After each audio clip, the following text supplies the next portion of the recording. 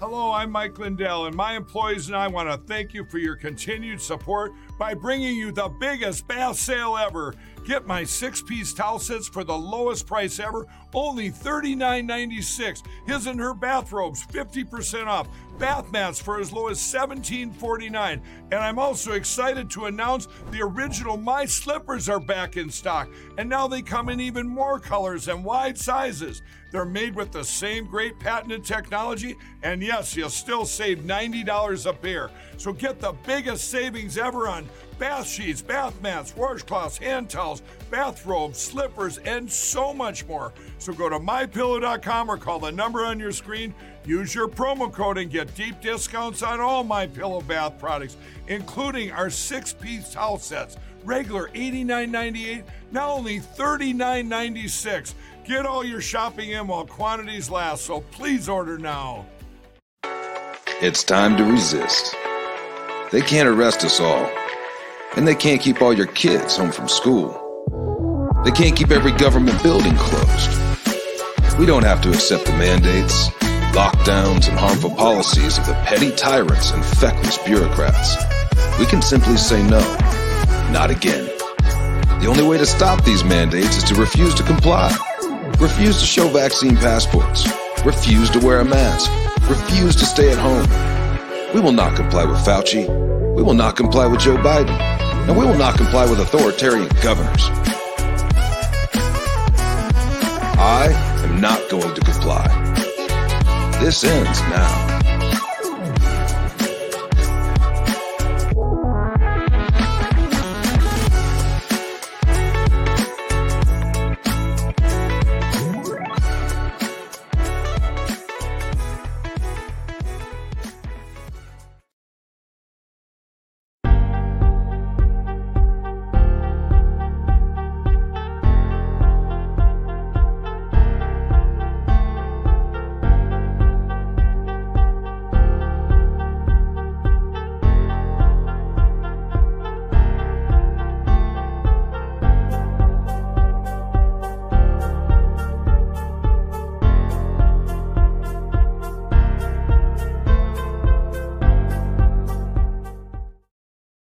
Broadcasting live from the lines of Patriot Control America.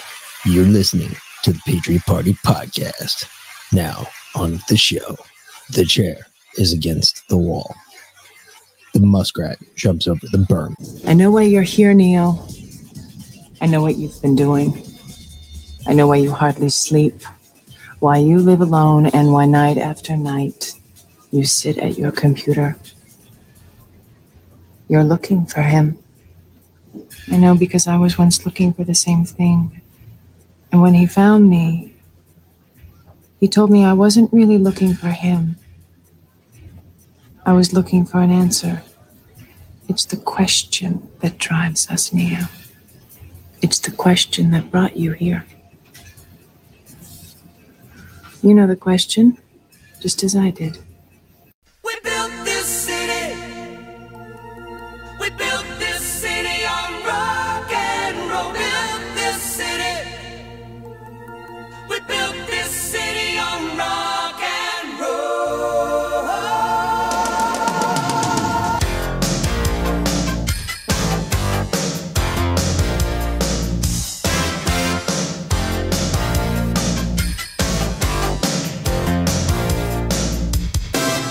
Say you don't know me, I recognize my face.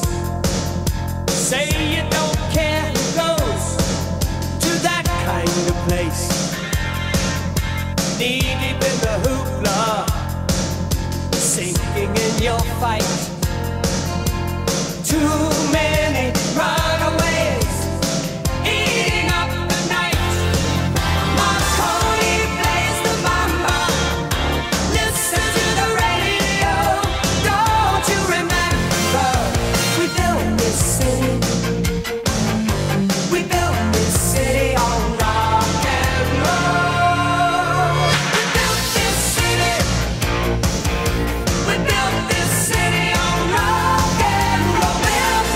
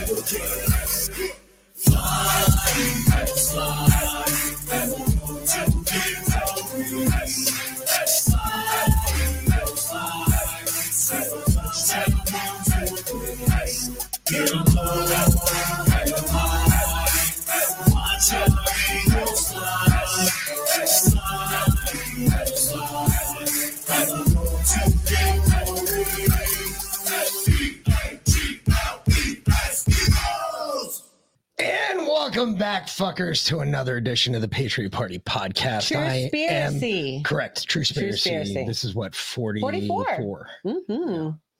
Yes. How about them fucking Eagles? You are the fucking Mick. A. And I am the Velin. Mick.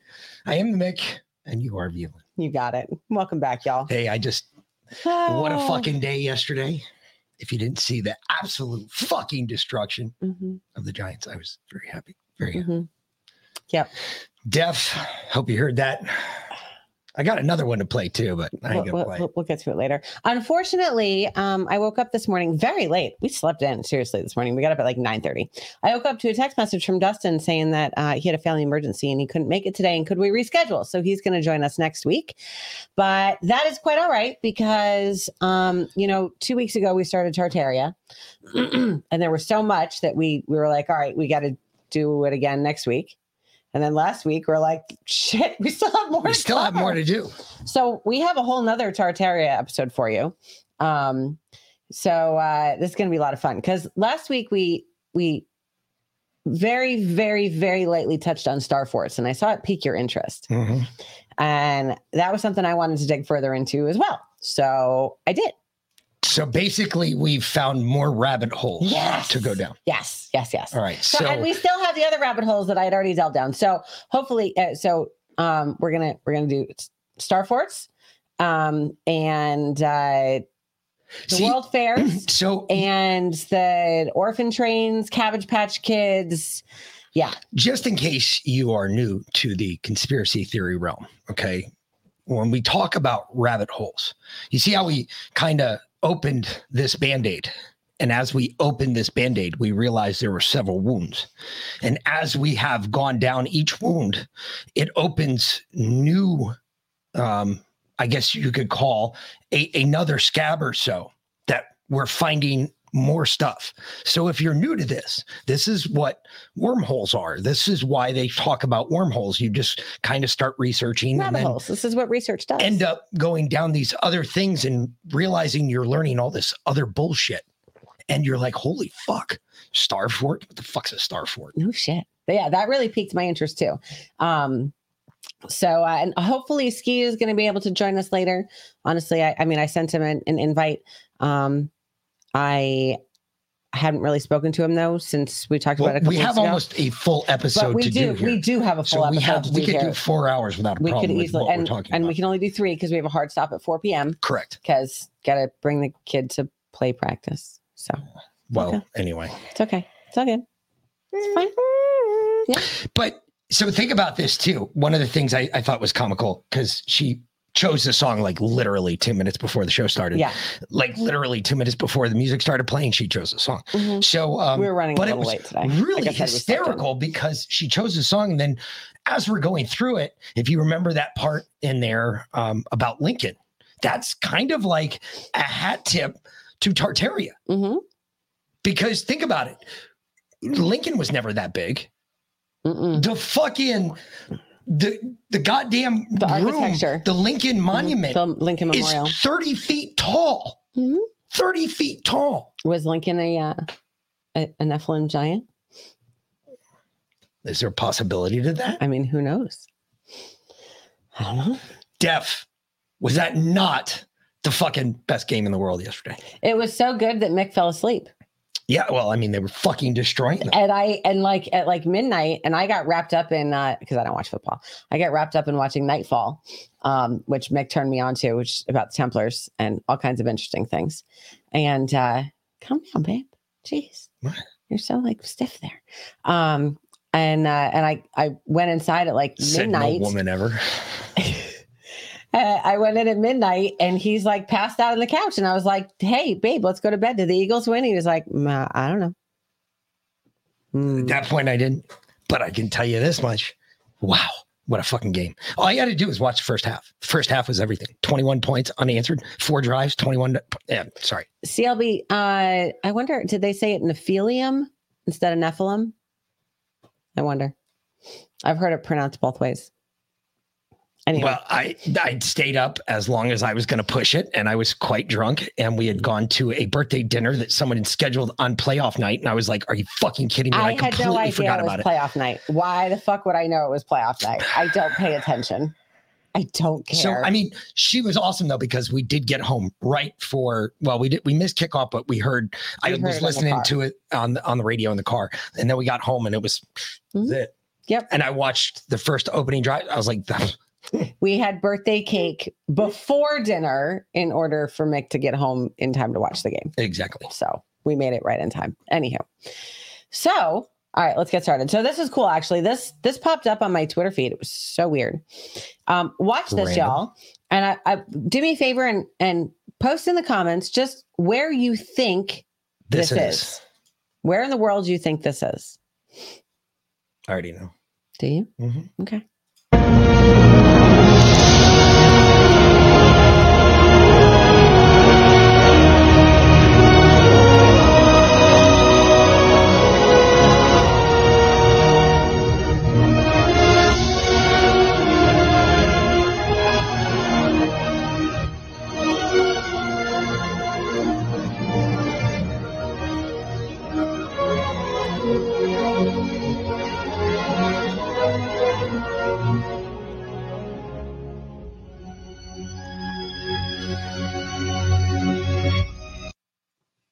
Yep, I already know. Where is it?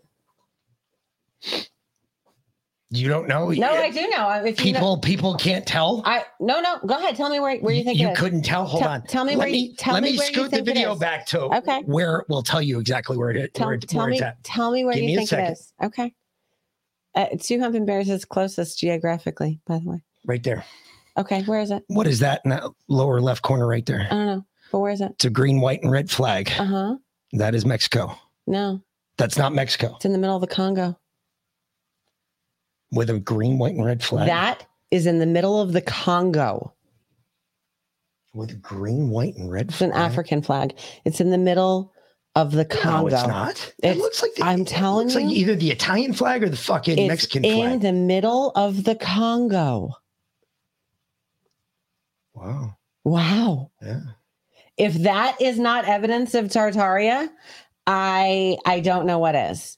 In the middle of the freaking Congo. The African jungle. That. Yes, really, Def. Yeah. Wow is right. I'm sorry. Am I looking? Show me the Congolese flag. I don't know, but it's in the, I'm telling you, it is in the middle of the Congo. We're going to go look it up. That's it. I'm going to prove myself right or wrong. I don't know. I don't care. That looks really suspect. Let me see what what is the flag of Congo? That could, that could be it. Yeah. All right. So let me bring this up. If I can. Nice. See, hold on. You have to just pull the whole thing over. No. What I have to do is this. All right. So I'm going to pull this and I'm going to take this. Yeah, they couldn't even see that flag, but you're so good. Yeah. Okay. So here you go. So there's the flag right there. Yep. This is the flag of Congo. Yep. There is definitely a possibility to that. That's in the middle of the fucking Congo. I could definitely, because look down here. If you look down here at this one here, and you look at that flag, those two look alike right here at this one and that one. Those two very much look alike. It's in the middle of the Congo. That could very well be. Wow. Yeah. All right. Is that not crazy? That's pretty nuts. Okay. My mind's blown. Just to start us out with. What the fuck did they need something that big out there for? In the middle of the Congo, which was not only that, look at the men on horseback. Occupied by what? Freaking savages with spears and and they built that. Loincloths. And they built that. You're gonna okay. You're trying to tell me that? No, Nope. No, I'm sorry. Nope. No, they're still jumping from telephone poles over there. Come on, by their dinglings. Yeah, stretching their dinglings out. Yeah, you don't know about that?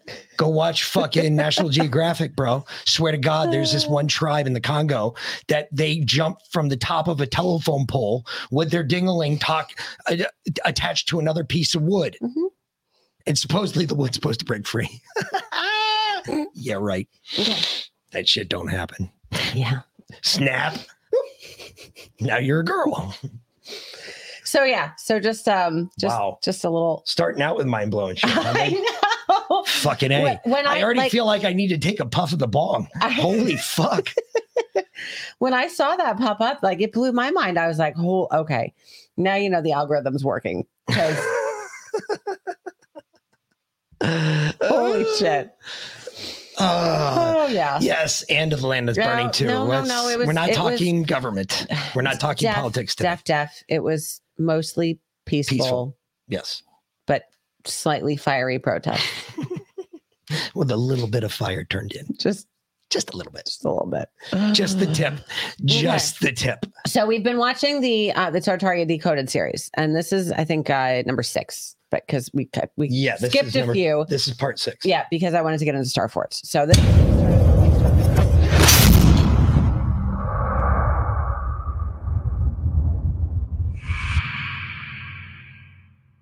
Can buildings, depending on how they are designed and built, change the state of mind and mood of the people inside them? Is it possible that expert minds know how to harness the natural energies of the planet through megastructures and sacred geometry? For hundreds of years, a great number of beautiful buildings known as star forts, also known as bastion forts, adorn our planet like jewelry when we look at them from the sky. Nowadays, it is very rare to find much information about these star-like buildings, despite being a phenomenon that is found all over the world. Michelangelo, the great Italian artist, was the creator of the original design for star forts, in an attempt to improve the defensive earthworks of Florence around the year 1520. In the following century, architects Baldassare Peruzzi and Vincenzo Scamozzi developed even more of Michelangelo's design. This construction model quickly became popular across Europe once it was exported from Italy in the 1530s and 40s. It continued to do so for the next 3 centuries. The term bastion fort can also be used to refer to star forts.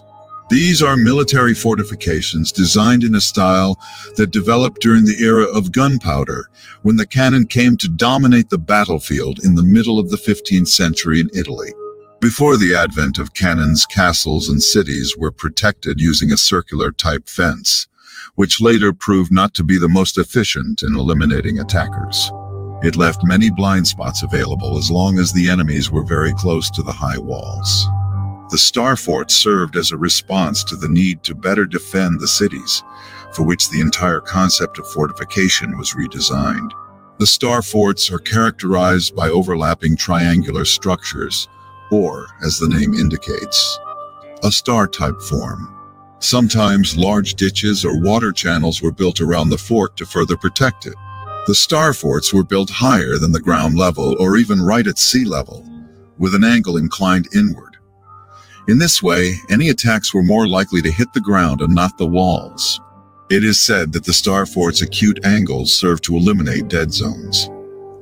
These were locations that could not be fired upon due to the angle of the fort's rounded turrets, which allowed the adversary to undermine the castle walls. Historians assure us that the fort's peculiar shape helped the people in charge of them cover the dead zones for protection during battles. But is there more to the star forts than mainstream history leads us to believe? Star forts were a type of building originally designed by the minds of the great master architects and masons of a previous empire. These structures, in addition to any military purpose they might have, performed a superior function. Was there more than meets the eye to the design of the Star Fort? How were these societies able to construct such marvelous and advanced structures using ancient and sacred geometry? It is important to examine what the purpose of the buildings were, since there might be some very useful information contained inside these incredible structures. According to online researchers, 336 star forts have been discovered in the world so far. However, it is very likely that many remain unfound or have been completely covered by a previous mud flood type event. This number is surprising, since practically on every continent there are star forts.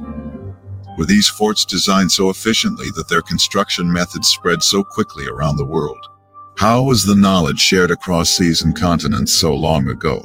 Some researchers conclude that the construction methods for all these forts must have been the same, or the information on how to build them prodigiously spread rapidly throughout the ancient world. Alternatively, were they all built by the same advanced civilization? A global empire, if you will? As we could already guess, most star forts share many similarities with each other, the most notable being that they are all built near large bodies of water, such as coasts, lakes, or rivers. Researchers of the Old World Reset Theory conclude that the star forts are built on terrestrial power lines or guidelines. These are built in specific locations containing large amounts of etheric energy of the Earth. Let's examine the role of water and frequency in these star fort designs. Now, before we get into this, because Here, put us up in the corner. one of the things I find interesting, and I kind of disagree in a way with their star fort theory. One of the things that always... Well, you haven't heard their star fort theory yet. No, I have. I've heard enough that they were built by some celestial god. They didn't say that. They said an ancient civilization. They Same as said- Tartaria. I got you. But one of the things that I know is one of the things that drives our future development as either a country, as people, as humans, war. War, unfortunately, brings upon humanity. We get all sorts of technology from combat. We learn all sorts of new things. We learn not only how to kill people better, but we also learn how to save people's lives better. One of the things we also develop very quickly is technology to defend ourselves. Now, going back here, remember 450. Okay. Going back here, okay, let's take a look really at some of these forts, all right? So minus those. I give you those. The weird ones that are dug into the ground, the Mayan ones, the ones that look like they've already been covered up by a mud flood. All you need to do is go watch Josh Gates. Those aren't just Mayan ones, babe. I got you. But most of them are. Most of them are Aztec or Mayan. No, but wait. We'll get to that part. Hold Okay. on. Just listen. Mhm. If you go watch Josh Gates Uncovering History, Mhm. he did a whole series where they found and he even said they found a pyramid covered in when they finally removed it, over 500 million tons of earth. Mm-hmm. They found an Aztec pyramid buried in the middle of the jungle. They actually found a whole city Mm-hmm. with roads and everything connecting all these buildings in the middle of the jungle. And they found the tops of trees below the buildings that were there. Okay. Were the Aztecs in upstate New York or the Netherlands? No, this is down in Mexico, down in... Star forts are in upstate New York. No, and the I know they are. Netherlands and San But Francisco. one of the and- things, again, one more time, technology leads us to this. Exactly these walls. They were talking about the shape of these walls, the angle of these walls. If you remember cannonballs, all right? Mhm. Cannonballs didn't explode. The first ones did not explode initially on contact. The first ones they would sit in the brick until the fuse would burn down to where the explosive was, and then it would go off. So these walls were designed for that, because if you have an angle on them, They roll. the ball rolls back down the wall Mhm. and it does less damage to the building. That's point number one. So that's technology. Mm-hmm. I know they're in upstate New York. I've been to the ones in upstate New York. I've seen them, and they will tell you the same thing. Continuing with this, if you go back to like he was talking right here, you could see, look at the size of those bricks. That's no joke. That's defense. That wall, again, is at an angle. It's impossible to climb because you climb up to a point to where it goes straight up and down again. It goes from an angle to straight up and down. So you get to that point, you can't cross. There's no way you could cross over that threshold physically unless like you're some superhuman. That's not happening.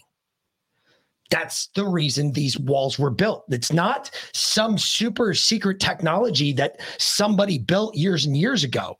This is just the best, most modern defenses that we saw. Now, these don't make any sense. These, I'll give you, I have no idea. Couldn't even begin to explain that. Other than that might have been a method of construction, kind of like what they did for pyramids.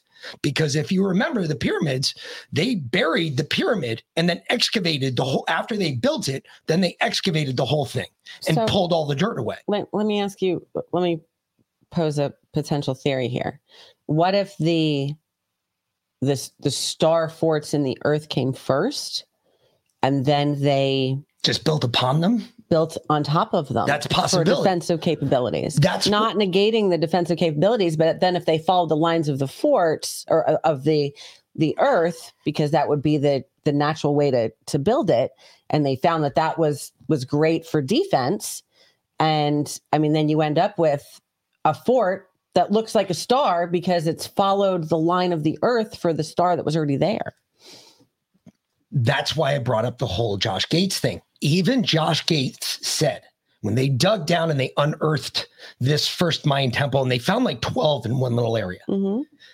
When they dug down, like I said, he even said they found the tops of trees as if there are more trees below them, as if there was a gigantic flood of mud that covered that part of the earth.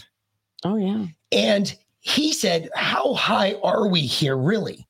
Because according to our altimeter, we're at sea level. What was the But if there are level? tops of trees below me, what was the original sea level back in the day? It's a great question. That's why I said that, because I think all of that kind of plays into this. And I think there's something added here. I think this is evidence of a mud flood right here. Maybe that's where the politicians of today get the idea that the sea levels are going to rise, and, you know, because they already have. That's a possibility. 450. Yeah, I know. Going back there. I don't know. I just know that these forts, though, they do have a tactical defensive purpose for every single one. And there's even, I was looking for it because I thought they were going to show up, but they haven't, because the other star fort that I know exists out there that we've seen before, or well, at least I've seen, the one about the Templar fort is out there. Oh, yeah. And that's a star fort. That's a star fort. Yeah. Yeah. The one that we think that Sarah's body was taken to, that was a star. That's a star fort. That actually sits on top of a hill, or on top of like a plateau.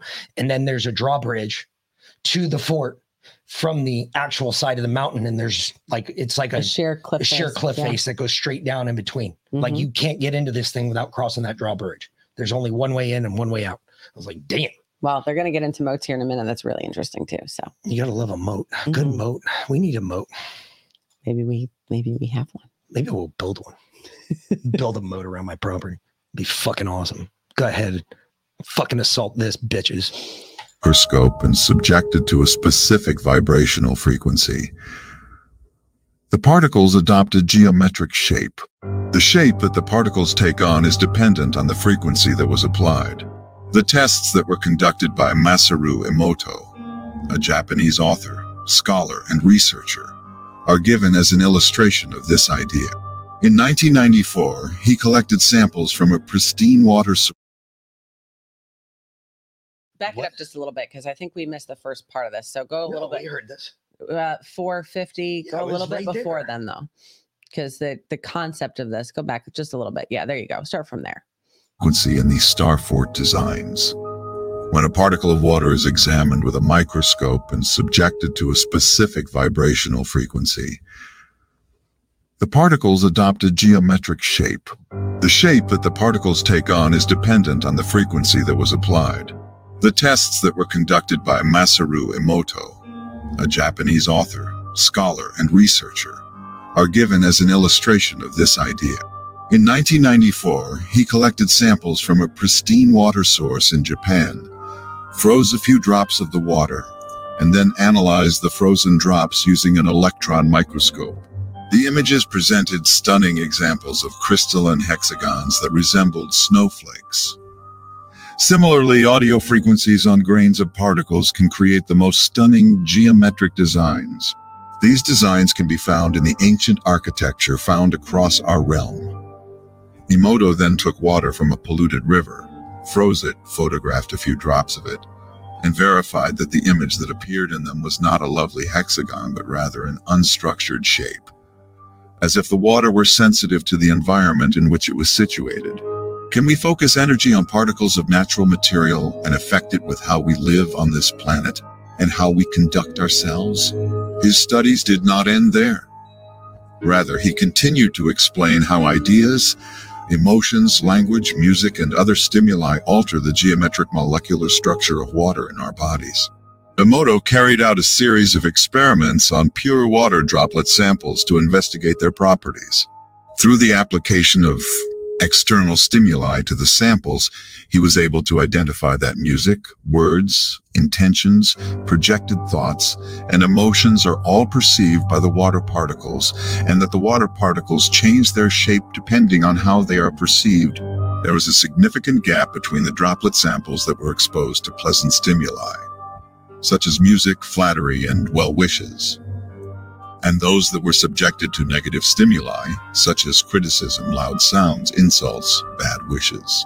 It was discovered that when water is subjected to favorable stimuli or a high vibratory frequency, such as thoughts, it alters its physiognomy, and the water's particles take on a hexagonal geometric shape. A great number of the other formations taken by the water samples are reminiscent of the patterns utilized in star forts. Were the designs of these star forts really meant to convey a certain type of meditative mental state of the inhabitants around it? Were they able to provide a level of protection unknown to the common man, and as such, were designed in this way? Being built near water sources or on ley lines, the structures were designed with engineering based on sacred geometry.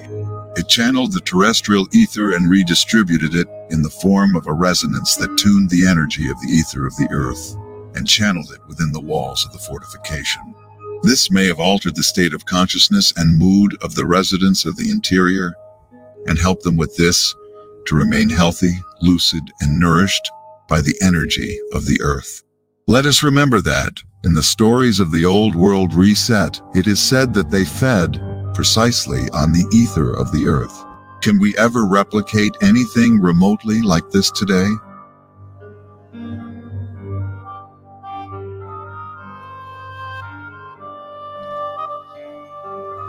So, yeah. It's crazy, too. They brought up ley lines because we're on one, if that's the case, because Fort Pulaski is a star fort. Yeah. Oh, absolutely. And, you know, we've talked before about, we know Savannah's on a ley line. There's that one spot downtown in the river. Yep. That's crazy.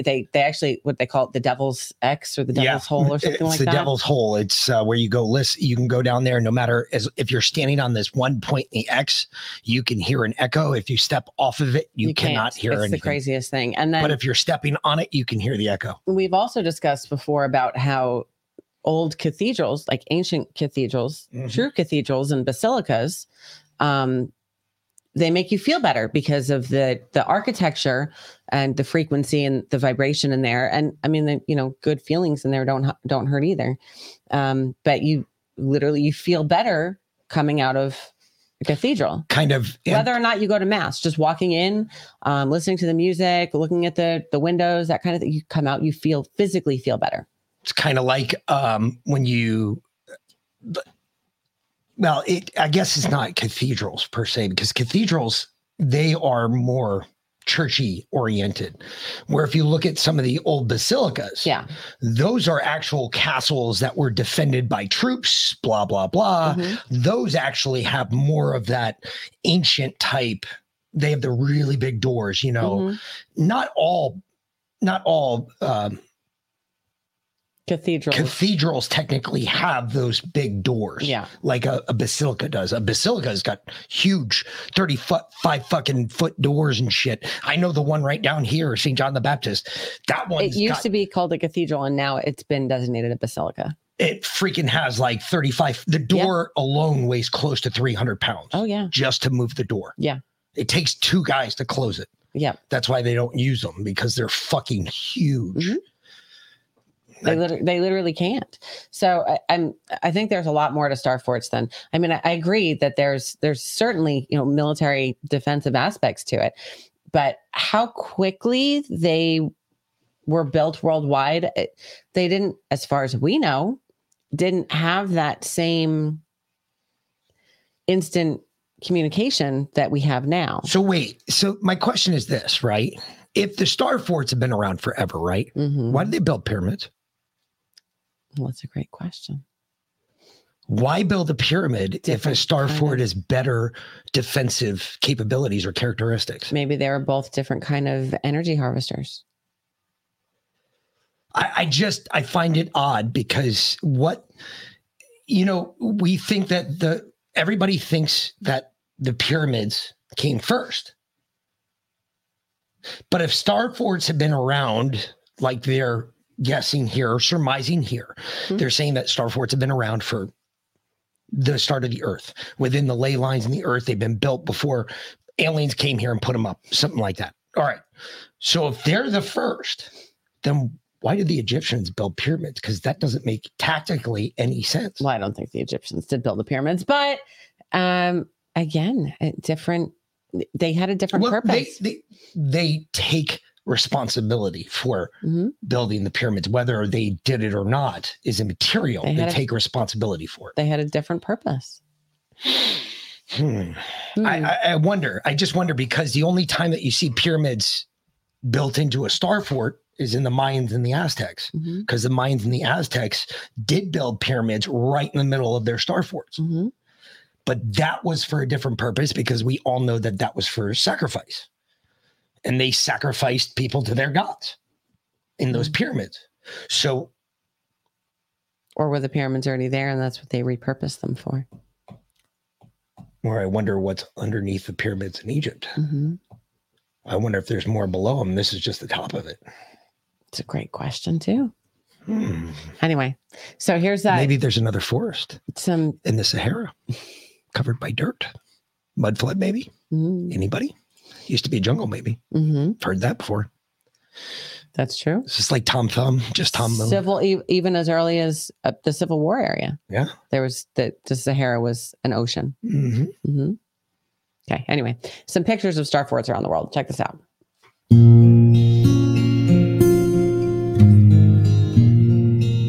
Walmart is under them. Fire, fire, dragon fire, searing words of ancient ire. Wake, wake from the grave, rise to set the world aflame.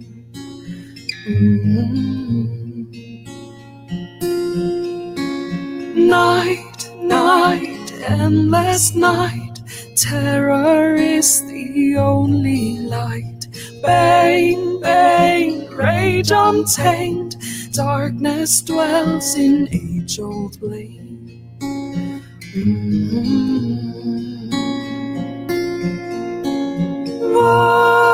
Vothan, Jorsa frulrar,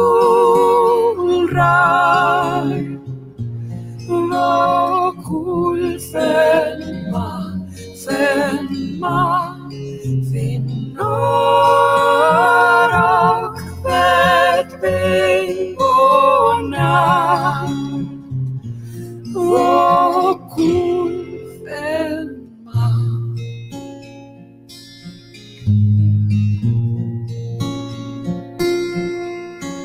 Sol, sol, Penzalok Nakrin maferak nalot Kanar fin me wanis korav Vokune kilan wafin grai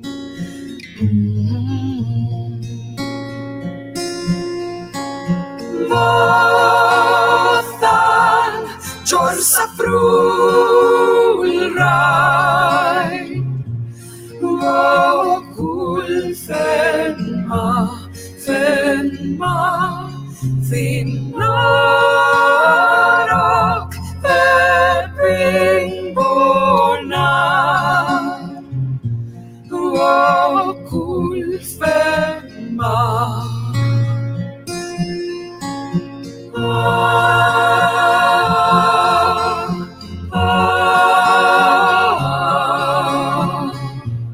Nakul fenma Narak peping bona Nakul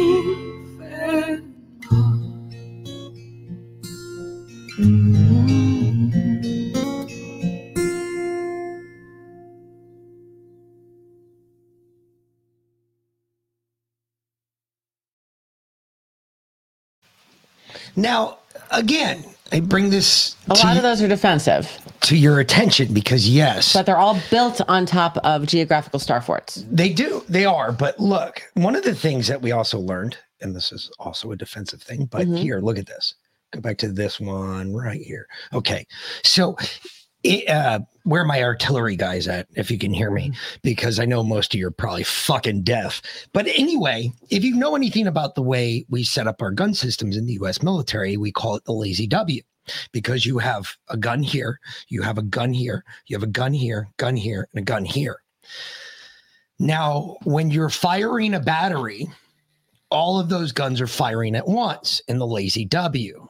But we ask for different shit. So, for instance, if I want a mix of HEDP and WP or Willie Pete, if I want high explosive, high demolition charges, and I want fucking Willie Pete fired at the same time and your two back guns, you automatically put the Willie Pete. Well, if you look at this, okay, and you look at a star fort, it's a lazy W. You've got points, you've got backs, you've got points, and you can move these guns around in here all the way around and keep guns at the point. And you can fire whatever you want. Everywhere there's a lazy W in a star fort. Any way you look at it, you're going to fire a battery of guns. This is all, again, defensive. This is what you do in a defensive position. This is how, because what we noticed when we do it, why the lazy W was adopted is because when the guns fire and they fire the same range, the way the rounds come down on the ground is what we're looking at. And that lazy W, when you're ranging out those guns, you can walk it sideways, you can walk it away from you, you can walk it towards you, you can walk it left or right. It's real easy to do with those guns, and it doesn't take a lot to do it. That's why that whole thing there on that picture, the star, that all works. It's all defensive. All right. Very interesting. And there's, I mean, okay, so some of these, I'm sorry, that looks like they use the terrain. So what? I'd use the terrain too. If that was the terrain and it was inhospitable on one side of the fucking castle, you're absolutely right. I'm going to use the terrain. I'll build right into it. Largest fortresses in Europe. I'm just saying. It's one of those things.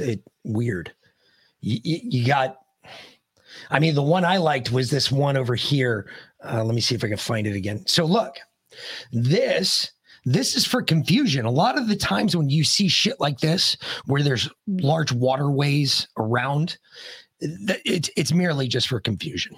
It literally, if you were standing right here on the ground and somebody was standing right here and you moved here and somehow he got here faster than you moved to here, he can move quicker on this island than you can move around the edges of it. That's why this works the way it does. And it's meant for confusion. You can't tell, especially if this is higher. How did they dig that out? Great question. Slaves? Great question, though. But a lot of them use the terrain. Again, they use terrain to their advantage. The terrain where the star forts already were and then were covered by mud flood. I mean, look at that. That's a terrain feature right there. They built a castle in a pond? No. They built up the castle in the middle while they were digging down so they could build up, and they used all that mud to build up. And that's when they left it. And then they just had water fill it in. I gotcha. Would make sense. Where'd the water come from? Great picture. Great question. Who knows? They haul it up bucket by bucket. Look at that one. The one that I'm trying to find, this is the one. Look at this one. That is straight up confusion. If you were floating around this in a boat, where the fuck am I? What am I doing? Where am I going? That's straight up confusion. That's all that is. You get stuck in one bit of water and you can't get out. That's all that is. Lindsay, we do have things like this in America, though. We'll get to that. We do. We have a bunch of forts like this in America. Yep. I've been to a ton of them. If you go to any of the old Civil War forts, 90% of them, you can go to Charleston right there. Fort Sumter is a fucking star fort. Yep. Fort Sumter is a star fort. You come down here, Fort Pulaski, another star fort. Yep. And the shape of it is an exact star. Oh, it's beer piss. Beer piss. That's what it is. Biden Suck Stuff said, I used to film moats. He used to film moats for a living. Dude, how do I get that job? Seriously, how do I get that job? It'd be sterile, though, you know? Oh, man, it'd be awesome. I don't have to drink my own piss, but it tastes good and I like it. Okay. I just got to get that job. All right. What are we watching now? These guys are going on a little adventure to explore a star fort. Morning, everybody. Morning, pals. Just out for a morning walk this morning with Bella and her friend. We've named him Hamish. He looks like a little Hamish. Absolutely no idea what he's called, but he said it looks like Hamish. His neighbour's dog sometimes follows us along, so having a walk before we head north, heading up to visit a few little towns today, and one that I'm quite excited about, which is a star fort. And we see these scattered around the world. There's not really much documentation on them for some reason. You see a lot of history channels documenting traditional style castles, but nothing much about these star forts. There is information out there saying that the walls of said structures are bastion walls for cannons, but a lot of these forts are dated back to well before the 12th and 13th century, so that theory is pretty much debunked. Did a little bit of research into myself, and the shapes of these forts look closely linked to semantic shapes, and I think they have maybe something to do, links to energy centers. And if you look at monolithic history, a lot of the structures that come from said civilizations, cathedrals and the likes, I think that holds more credence to the information that we are fed currently. So be interesting to go there, see what it's all about. Where else are we heading to first? Rodrigo, Castello Rodrigo. Oh yes. A quaint little castle town which has the city walls and some pretty nice views, as we have seen via photos online. Go to a viewpoint where you can see Castel Rodrigo in the distance, and there's a Jesus statue that overlooks the city, which would be pretty cool. That'd be nice. And I think that's it.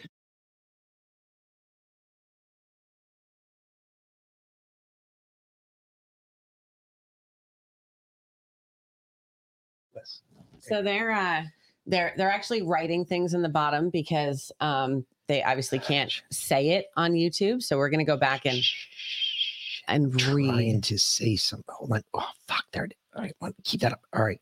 All right. Stop, you bitch. Stop. Oh my God. Stop. All right, really quick. They're gonna go see this Castle Rodrigo. Mm-hmm. And I wanted to go back to that picture. They had a great picture, and I want to find it. This electroculture stuff is really interesting, though. Yeah, too. it is. I want to get into that. That's interesting as well. Another rabbit hole. There it is. All right. So, Okay. really quick, right here, this delta that's right here. All right. Those were called parapets back in the day. All right. So, if there was ever an attack on this fort, right, what they would do is there was boats over here, and they would have, there's guns all over this island. All that island is full of is grape shot and big cannons. I mean, big fucking guns, your big mortar systems. All right. And what they're looking to do is rain hell down on this point right here. This is elevated from this point right here. So they have the high ground. So what would happen is you would have some invading force coming this way. Somebody would see it, and the boats would start ferrying people over here to fire the guns. What guns? In 1200 AD? No, later on when there was guns, when there was actual guns, because I guarantee a lot of these forts were built without these. Why? Because there was no reason, because they didn't have guns then.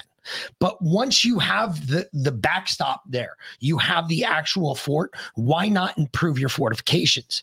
Every time, no matter what you're doing defensively, if you're in a defensive perimeter, you're doing everything in your power to improve your fortifications. You're going to make your defensive perimeter the strongest that they can possibly put out there. I guarantee initially when these forts were built, they didn't have these. Why? Because there's one here. There's one, if you look, there's one right here. There's one right here. And then I don't see any others. It looks like they were trying right here, but it looks like something happened and the water welled up or something along that line. They didn't do it. They didn't put the parapet there. So that's all that is. All right. And then the water's there because it makes it impossible for somebody to make it across, all the way across. Are you sure that's all that is, though? What? I mean, as they're saying down here, that all these star forts are constructed on tidal inlets or aquifers, suggesting that they could well have been designed to harness natural energy sources. That is a possibility. I'm not discrediting that. I'm just saying, looking at it from a militaristic standpoint, I guarantee, though, these parapets here in the front were not there back in the day because there would be no reason to have them there. But what if they were? For what reason would they be there? To harness natural energy sources. They did have trebuchets or catapults. You're absolutely right, Cisco Kid. So actually, that could have been there. They could have had trebuchets. They could have had catapults on that. Because they could sling a fucking rock a distance back in the day. We can't do it anymore. I don't know why. Why can't we build a Tesla coil? Why can't you and I build a Tesla coil? Why can only scientists do it? It's not that hard. It isn't. I've seen the plans for it, but why can't we do it? We're not allowed. Why not? Because it's illegal. Because then we would have free energy and then we wouldn't be paying the government. So why don't we do it? It's a great question.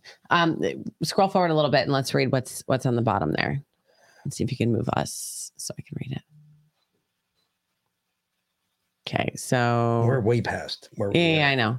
I'm going to go back to this. Yeah, but showing particular interest in frequency and energy lately. Yeah, and they keep going on.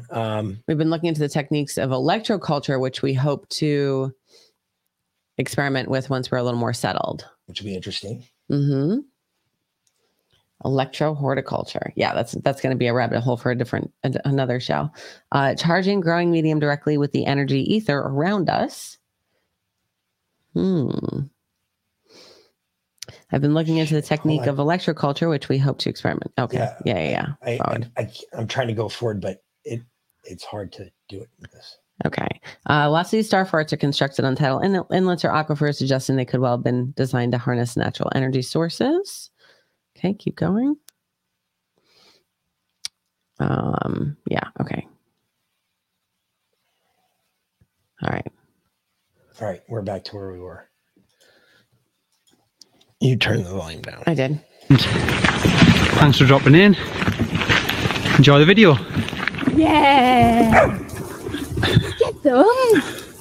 And yeah. Get them. Good son. He's not sure, is he? Get them. Go on. Get them. Oh, look, he's got a voice now. Go on, Hamish, lad. Yeah. You tell them. Go on, Hamish, lad. Yeah, good lad, aren't you? Eh? Seen his eyes. Little tricolour. Tricolour. Different colours. Yeah, you bonny lad, aren't you? Oh, yeah, let's go. Come on. Yeah. Bella always gets a good run out when Hamish comes along. She loves other dogs. When we get settled, we'll definitely be getting another one. Little brother or sister. Nice for her. Whee! Find them! Find them!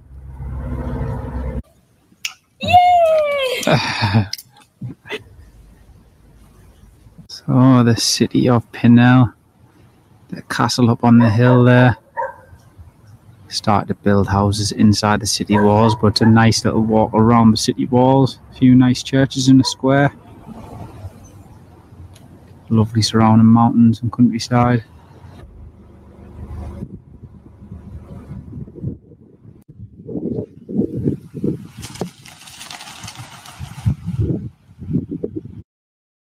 All right. The most important part of that was in the beginning when they were talking about the star forts, but So do they actually see the star fort? not in this. No, they were just those pictures in the beginning were awesome though. So I don't think they get that far Well, in this. Let's scroll forward and see. Maybe a bit. Oh yeah, there's the Jesus statue in the middle. yeah. The village. Not sure what this village is here, but we'll find out. And put it here.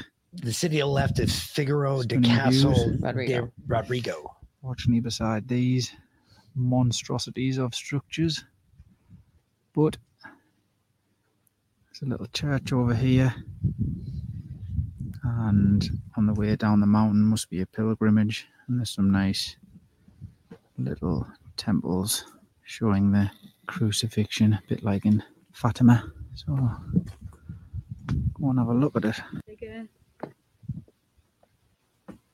Altitude 977.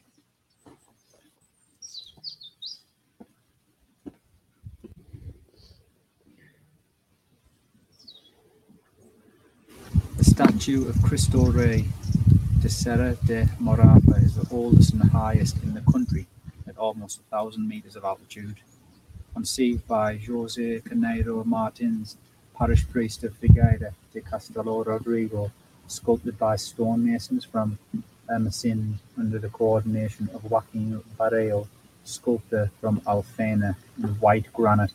6 meters high, it was placed here in July 1956 with open arms as if the blessing. Municipality of Figueira de Castelo Rodrigo.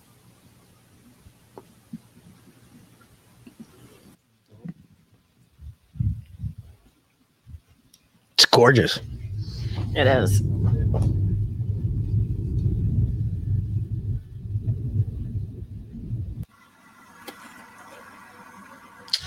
Castle Rodrigo. Welcome to Castle Rodrigo. Look at that shit. Mm-hmm.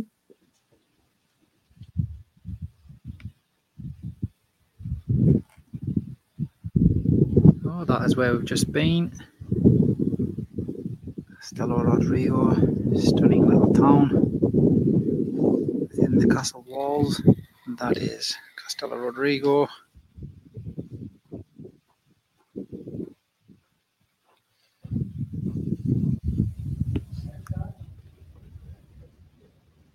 Star Fort. This is, how do you pronounce it? Meter. This is Almeida. And that is the shape of it from above. Star Fort. External walls of Almeida.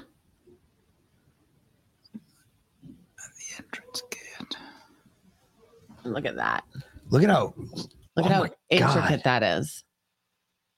That is. Yeah. Ooh. Think about that. Holy shit. That's just the entrance to get in. To get into the Star Fort. Damn. Yeah, I'm sorry. That's not new. No.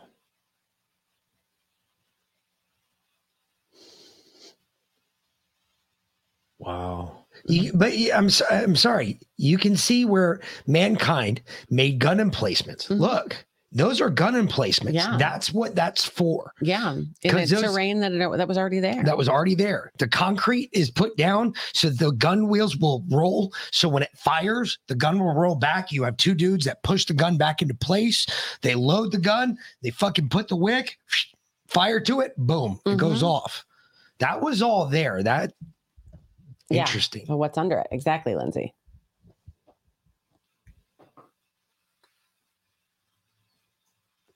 Well, you can see that this at one point was a moat because I can see the descent there on the hillside, and you can see that this is all going around. So that was a moat at one point. Bunch of guys standing around pissing in the ground there to make it water, as Biden Suck Stuff told me. I just got to get that job where I drink and do nothing but piss in the water to make moat. A lot of dudes died from alcohol poisoning probably back then. Just saying. They had a higher tolerance than we do now. Yeah, they probably did. Seriously, their alcohol content was like 5 times what ours is. History is always written by the winners. When two cultures clash, the loser is obliterated and the winner writes the history books. Books which glorify their own cause and disparage the conquered foe. As Napoleon once said, what is history but a fable agreed upon? Dan Brown, The Da Vinci Code. It's very true. Mm-hmm. It is at that. I always told you that Dan Brown was close. Mm.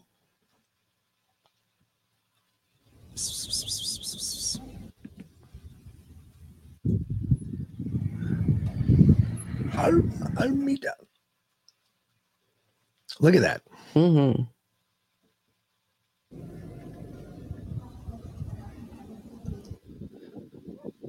And we visited the quiet and historic town of Meta. Meta. Look.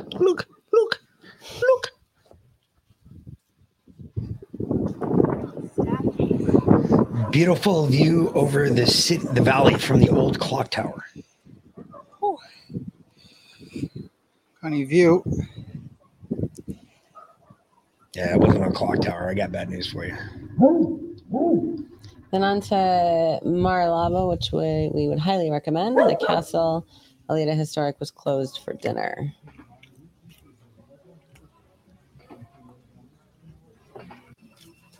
God. Go on. Guillotine. Oh, it's gone for the armbar. As cute as the dogs are. Really? Can we get back to the castle, please? No shit, right? For the triangle from the floor. I got you. All right. Sure. There we go. The old town within the walls has information displayed on plaques. I hope so.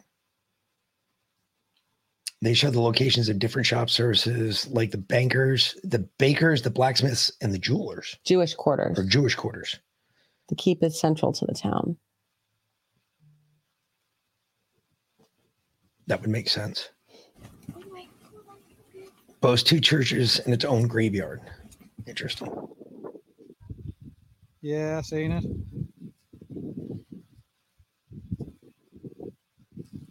That's pretty cool.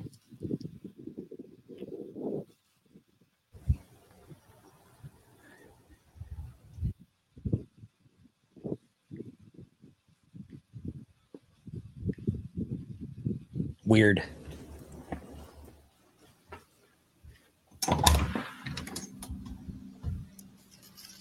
Hamish, what are you doing here? What do you want? The playtime's over. You little beauty. All right. Yeah. Weird. Yeah, but Very weird. interesting. Very weird. Because it looks very different from above than it does. Yes, it does. Up close. You would have no idea. No, none. We got a bunch in Florida too. I've seen a bunch of star forts in Florida too. Yeah. New Amsterdam. Yeah. And their star forts. Because they got a couple. This is New York City, Battery Park, is because this is what was there, a battery. Also in New York, think of another picture, Wall Street is literally where the wall of the walled city was in New Amsterdam. Every city basically was a star city. It had these stars around them, but they were all walled, but also somatic shapes. These are the moats we're told, right? Because we're all taught that castles and, were these square buildings with a moat. But when we can see them from above, there's these intricate somatic patterns. And clearly you can see why we call them star forts, because they look like stars. These are in the US, South America, Africa, Europe, and even Australia. But we're told they were all built between the mid-1500s and the 1700s. But Australia wasn't found until 1788.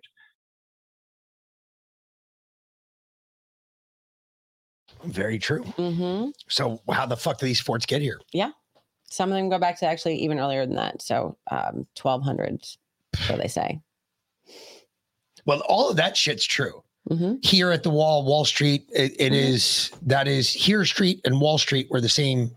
That's the intersection. That's true. That was part of it. Battery Park. That is the reason they call it Battery Park, because it was a battery of guns. That's the whole reason it was there. Mm-hmm.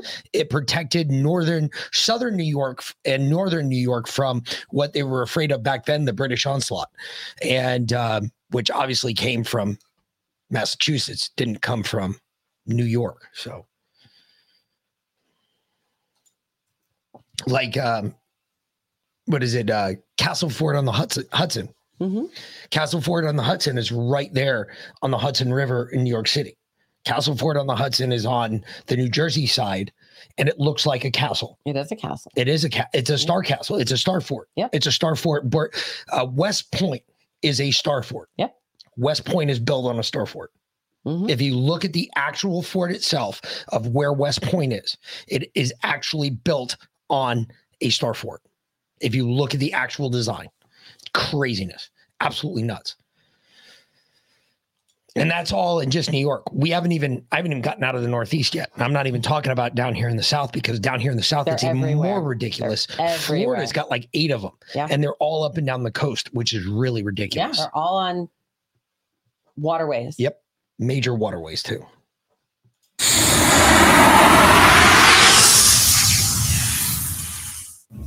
Normally, I mean, many people have seen oscilloscopes in laboratories, right? Here's an oscilloscope. No big deal, right? We've seen them a million times. But he's doing something quite unusual with an oscilloscope. He's getting oscilloscopes to produce three-dimensional, visually, they look like three-dimensional structures. Now, I found this fascinating. I'm just going to click through the video here to show you the type of thing that was happening. And I found this fascinating. But I believe the saying is, I nearly dropped my lunch when I saw this happen.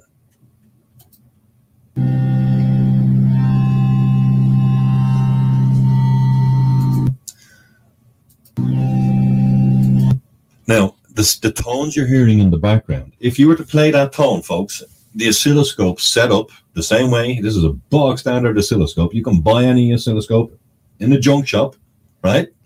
Set it up. He tells you how to set the settings, and then just play this sound, and this will appear on the oscilloscope screen. Now, I'm going to tell you why I think this has something to do with star forts and why it's important in a moment. Here we go. We are about to see the structure of star forts. Boom. Start to emanate from the sound and the frequency on the screen. Can you see it? Do you see what I'm seeing?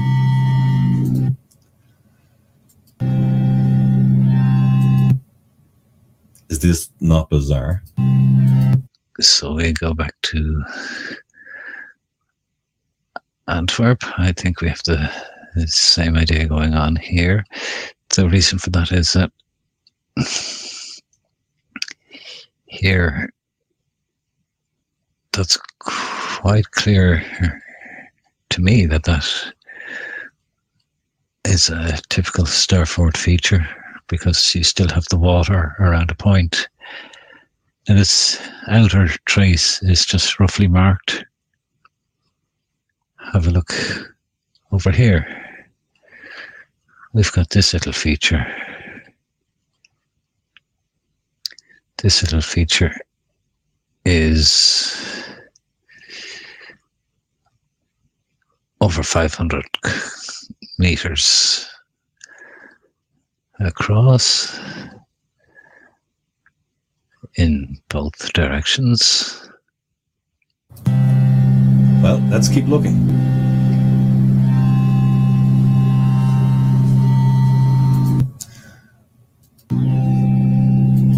Can you see the structures I'm seeing with the star forts that I pointed out to you earlier in Antwerp, around Antwerp? Was that not the shape of the star forts around Antwerp, or something? I mean, I'm trying to pause at the right moment here. Is anybody seeing this? I mean, like, let me know what you think here, folks.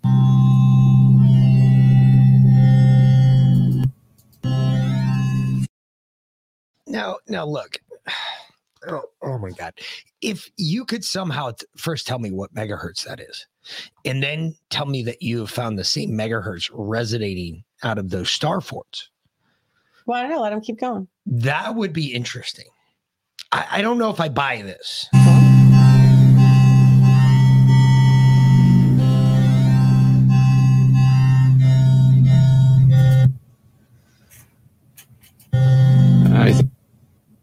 See, the way, you know, as the wave collapses and as it moves and as it shifts, I'm wondering, well, here's what I wondered. I wondered, because I've looked at these star forts and I've thought, wait a minute.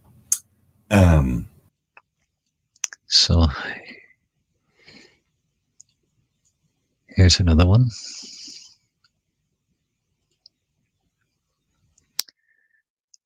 Over 500 meters. Another.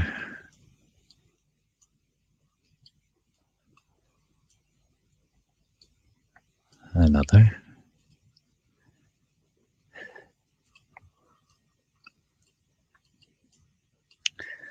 Another. Another. Again.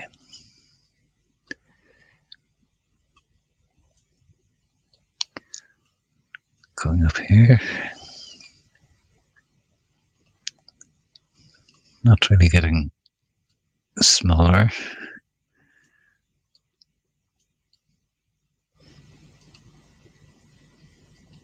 I'm wondering if I could fly over a landmass with powerful enough of an audio generator, could I generate a big enough, or maybe with a crystal or something, could I amplify a signal big enough to vibrate the earth at the same frequency as the earth and the stone to form these patterns from the earth from above? This is my own theory, folks. I'm not kind of, you know, it was actually my eldest son said to me, hey, Dad, have you seen this crazy guy online that's doing all sorts of weird music? And his weird music is making real weird patterns on the screen of an oscilloscope. And I said, well, heck, I got to have a look at that. And I looked and I saw this. And I thought, well, that's strange. It coincides with the research I'm doing on the star forts. And then this as well. And I see this shape and I'm like, what the hell is this? And like, I'm seeing similar shapes. Like, I'm wondering, well, I'll let you hear the sound again. So, he's talking a bit there. But I'll give you all the links for these, folks. You can have a look. I think, you know, I mean, he's generating, look at this. Look, does that not look like a certain leaf that everybody would recognize? But to me, you see, this is more interesting because I've looked at star forts, folks, and they just don't cut the mustard with regard to this is a defensive building. They're not defensive. I mean, yeah, you can defend them, and you know you could fortify them But they couldn't have been built for that purpose. They just couldn't have. When you look at them, it just doesn't make sense.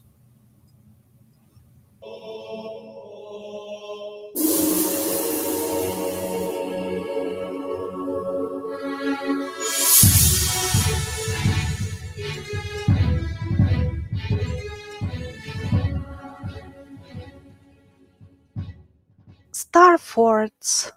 Hundreds of these beautiful buildings and earthworks adorn our planet like jewelry. Mainstream historians assure us that this peculiar shape evolved to cover dead zones for shooters supposedly defending their fort. They are telling us the story that first the towers were around, but the shooters had dead zones, and when they wanted to shoot at the enemy there, they would be exposed, but when they made those towers pointed, those dead zones were eliminated. There is no doubt that indeed battles were fought. Okay, all right, stop. That's bullshit.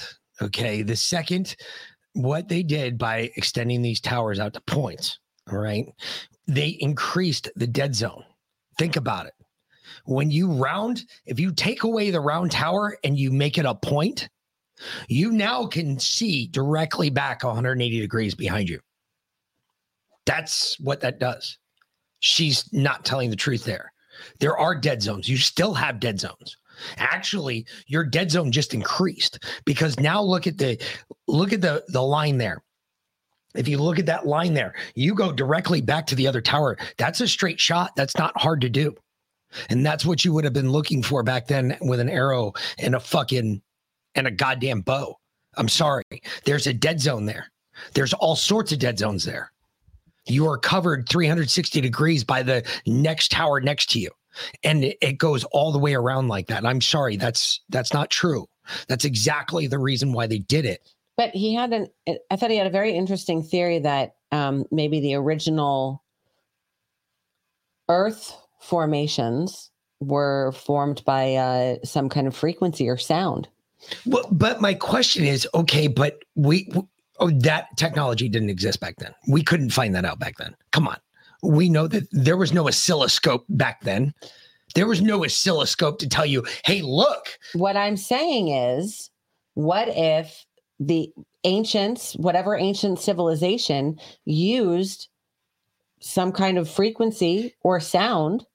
Wouldn't there be some sort of remnant of that, though? Isn't the star forts would be the remnant of that? Wouldn't you still be able to hear the sound, though? Why did it make a pot leaf? Why did it make a pot leaf? That's a great question. But a pot, it wasn't quite a pot leaf because a pot leaf has 5 leaves. There were 5 leaves. There were 6. There was 5. There was 5. There was 5 leaves. It made 5 leaves. Wow. So why did it make a pot leaf? Maybe God was giving us pot through vibration. I'm merely. All I'm saying is I get you with the sound, but if he had told me he had gone to a star fort and recorded the same sound that they played there, it would have been more credible. I would have sat there and said, okay, there's something to this. It's just, it's an interesting theory. He brings up a theory that, well, if I had enough sound, maybe I could. Okay, well, prove it. Like the other guy at least went to water and the shape of water. Yeah. He changed the shape of water through sound. Yeah. Okay, well, you can do that with water, and water is very malleable. Earth is not very malleable. It will move, it will go around things, but it will also take things over. It would need to be a very, very large sound. Exactly. Mm-hmm. It would have to come from that guy. Exactly. Just saying. Me too. Kind of saying Are the we same continuing thing. this? No, you can let him go. Okay, good. Because I just don't trust the Chinese bitch. I gotcha. No, Leanna, I don't trust her just because of her accent. Okay. All right. So now what are we on to? So this is Google Earth. This is just some star forts in Ukraine. Hello, this is Colin Gibney. Today I would like to introduce you to a constellation of stars in the Ukraine and a few more in the neighborhood. I must thank the person who posted a link to their KML file in the comments section of somebody else's Starfort video. I don't know who you are. I'm pretty sure you're Russian, but without your help, I would never have found these fine examples. So we'll start by having a quick look at this one. Quite clearly a star fort. Down the road we have this one.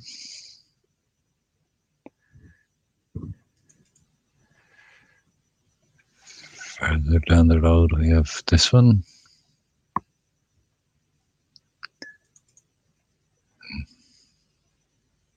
This one.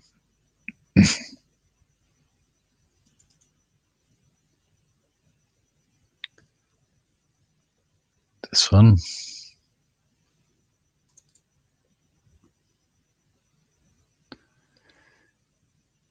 This.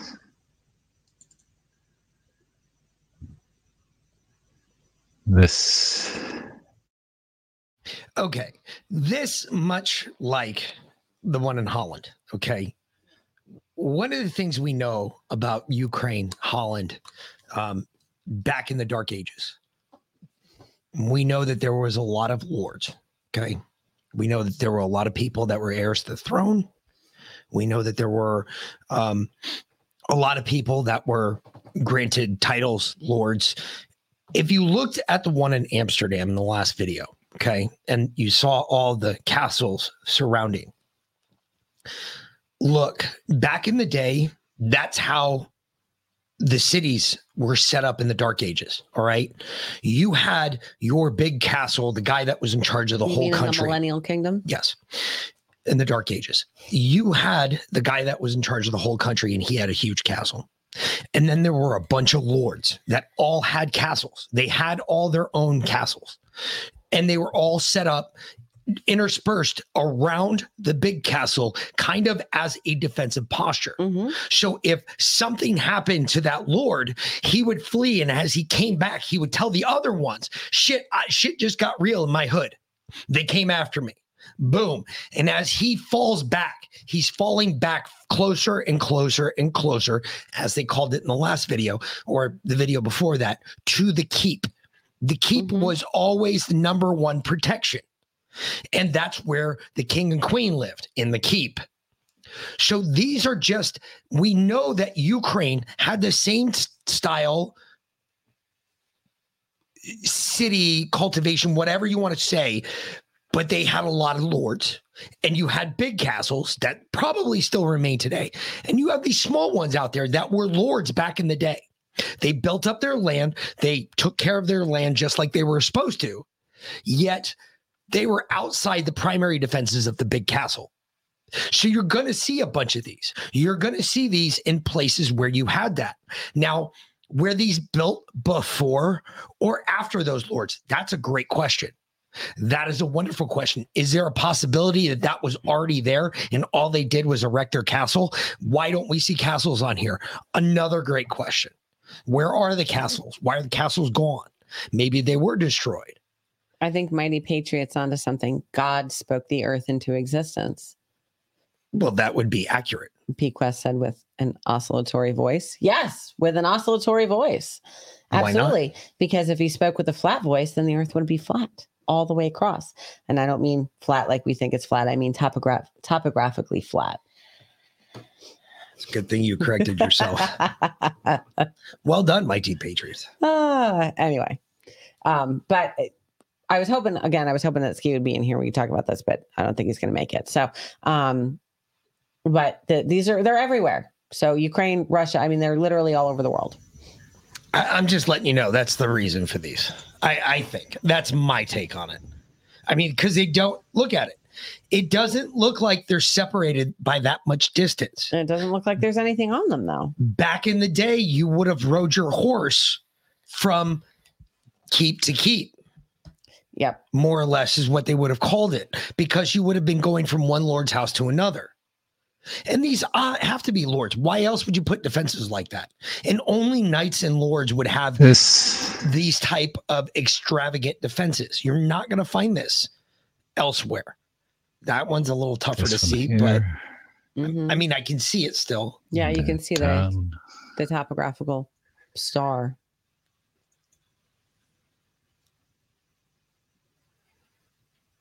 I mean, yeah, you see that one too. These ones now are getting quite interesting. This one.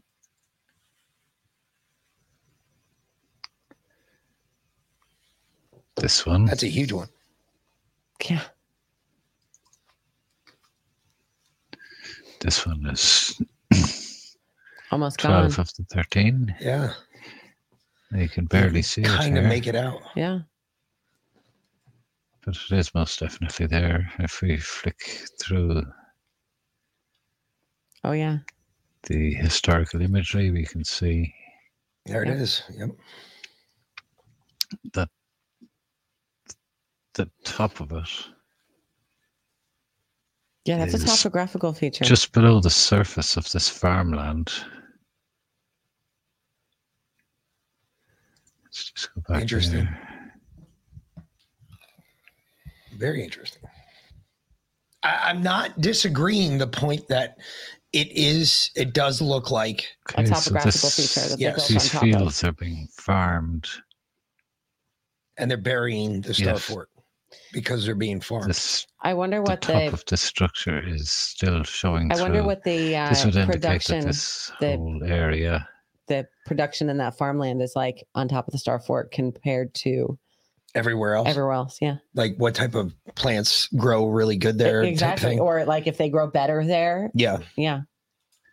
Got a fairly decent covering of mud. We'll just go back here. There's another one. Yeah, all farmland.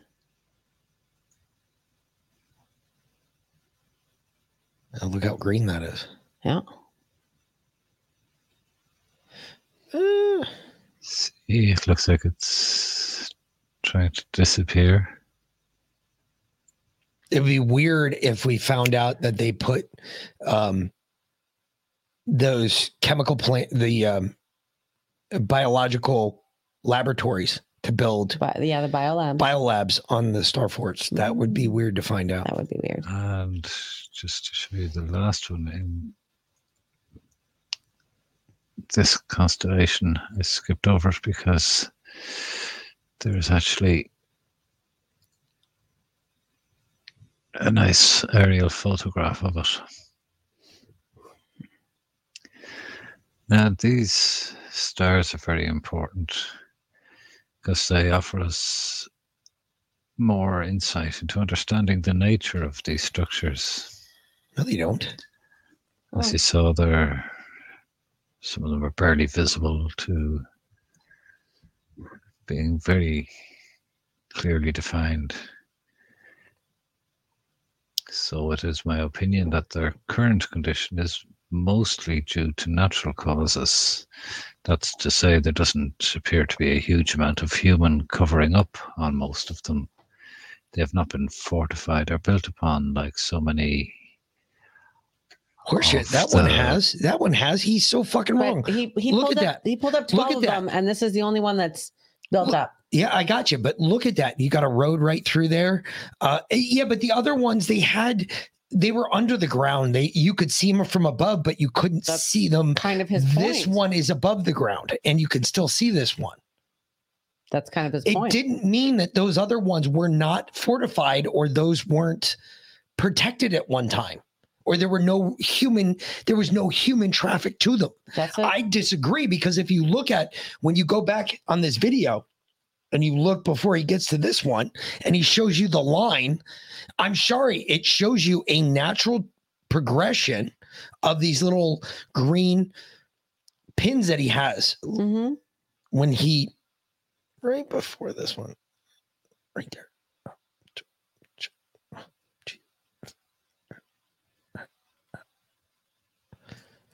I gotta do it differently. Because if you watch when he pulls out of this one,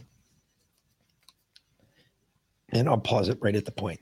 See, it looks like it's trying to disappear. Come on, go. Drag out, go out. Just to show you the last one. There we go. Look at all these points. Look at how they're almost in a line, like they're following. I wonder if a trail going up to like a main castle. I wonder if they make their own star. That would be very interesting to see. I was wondering that on the other video too. See, I mean, look at that. They go up, they come back down. That's a great question. I wonder if you linked them all up, they made a big star on the face of the earth. That would be pretty crazy. That would be a good one. This constellation is skipped over because there's actually today's. There's a fort there. I gotcha. Yeah. Brouage in France, which is here. One of the first things I noticed about Brouage was the entrances. There's one here. There's one down here. Now, when you have a look at these, so you'll have to excuse me. I've got a rotten mouse. It's not behaving well. My other mouse died. So I'm back to another old one that I was using before. You can see that they literally butchered a hole in the wall to get into this. Even to this day, they haven't really made much of an effort to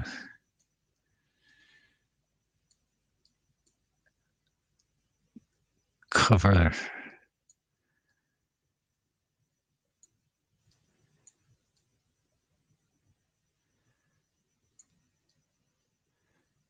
up their sins. I find that very interesting. And it's the same then down here at the other end.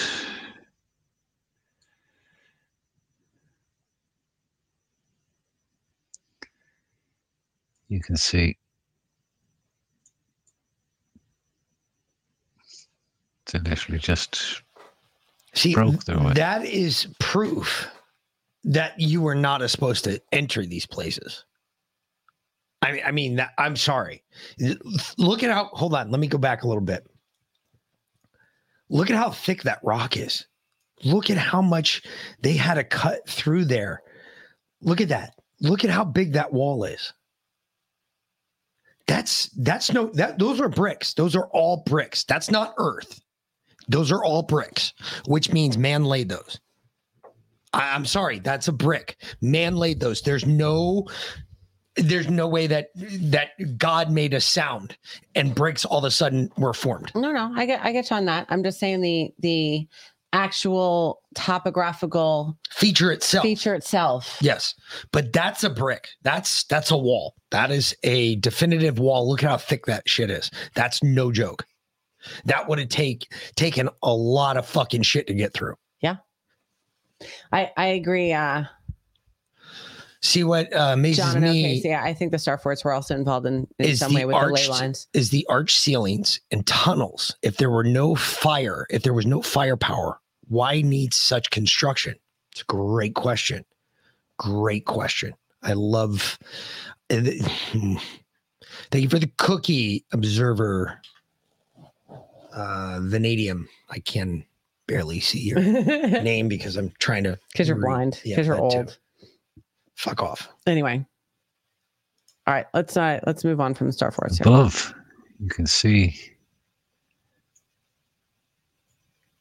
that they're the only way into this. I walked around the perimeter of this. There's no other entrance. And these seem to have been brutally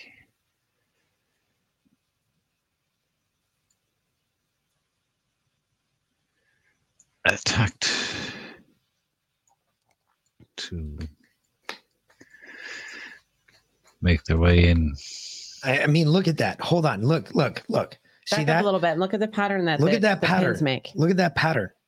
That looks like to me like I'm sorry, that probably follows a river, and there's a river there, and that's where you would have farms spring up. That's where people would be farming. That's where people would be, living their lives normal.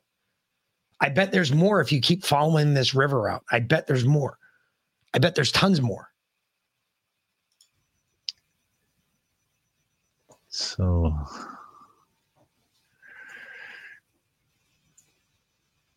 here, well, we've got the town around it. Can't get a good clearer view of that. That does look like it. Well, See that one? So Still where looks were dug the out. original entrances? Right here. I can see them right here. There's one right there. That's the only entrance. It was just that one. Perhaps just that one here? right there. Why did they all have that recessed hole right in the center? I don't know. Maybe I that's wonder how what that's for. Maybe that's how they built them. See, look at that one. See, there's the entrance right there. Or maybe that Don't was know. where the center antenna was. This looks like the same thing as Brouage.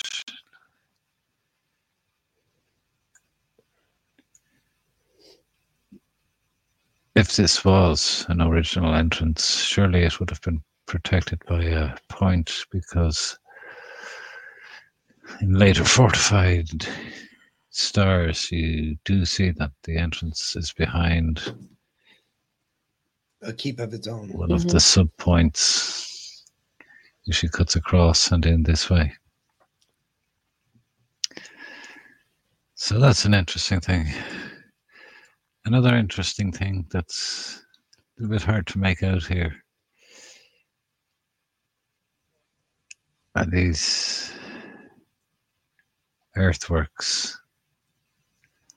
I call them barbed canals because they have this Not a straight line. fairly regular, Like a heartbeat. Mm-hmm. it's like a canal, and they have That's exactly what that looks like. angular steps in them.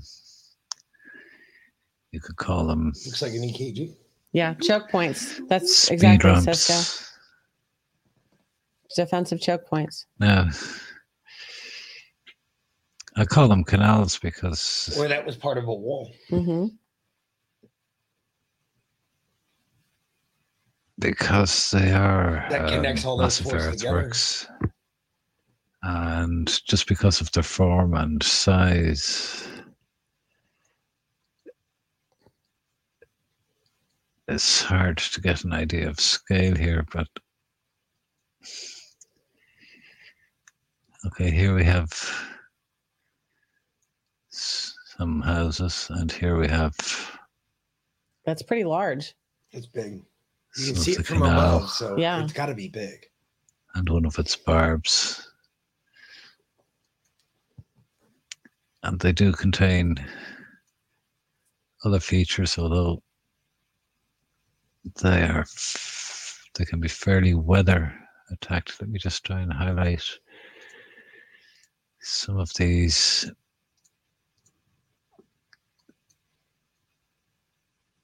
So going from that fort runs on down this way.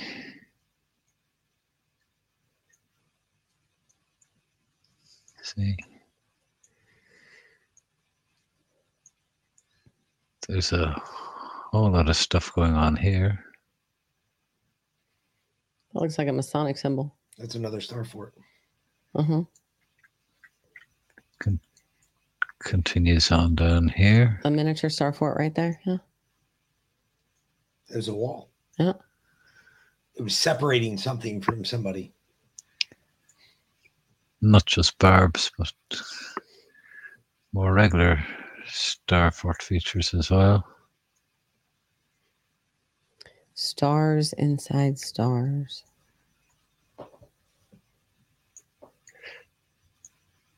Let me see if I can get a clearer view of this.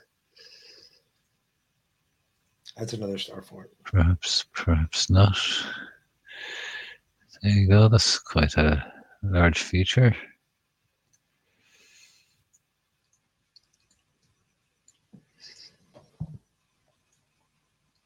Kind of looks familiar. Yeah, they're like miniature So- star forts inside the larger star fort. I'm hoping to get my hands on some photographs of these, either aerial photographs. I have seen aerial photographs, but I don't have any of my own because I don't want to. Interesting. Yeah, Very it is interesting. Yeah. Hmm. All All right, next. right. Choke Next. penis. No, choke points. Choke points. I mean, they could Choke penis. be. Man, where's your mind going? To the gutter. Obviously. Obviously. And I think this is the last of the star forts here. The last of these star Which one is forts. I don't know. Okay. Scientific America.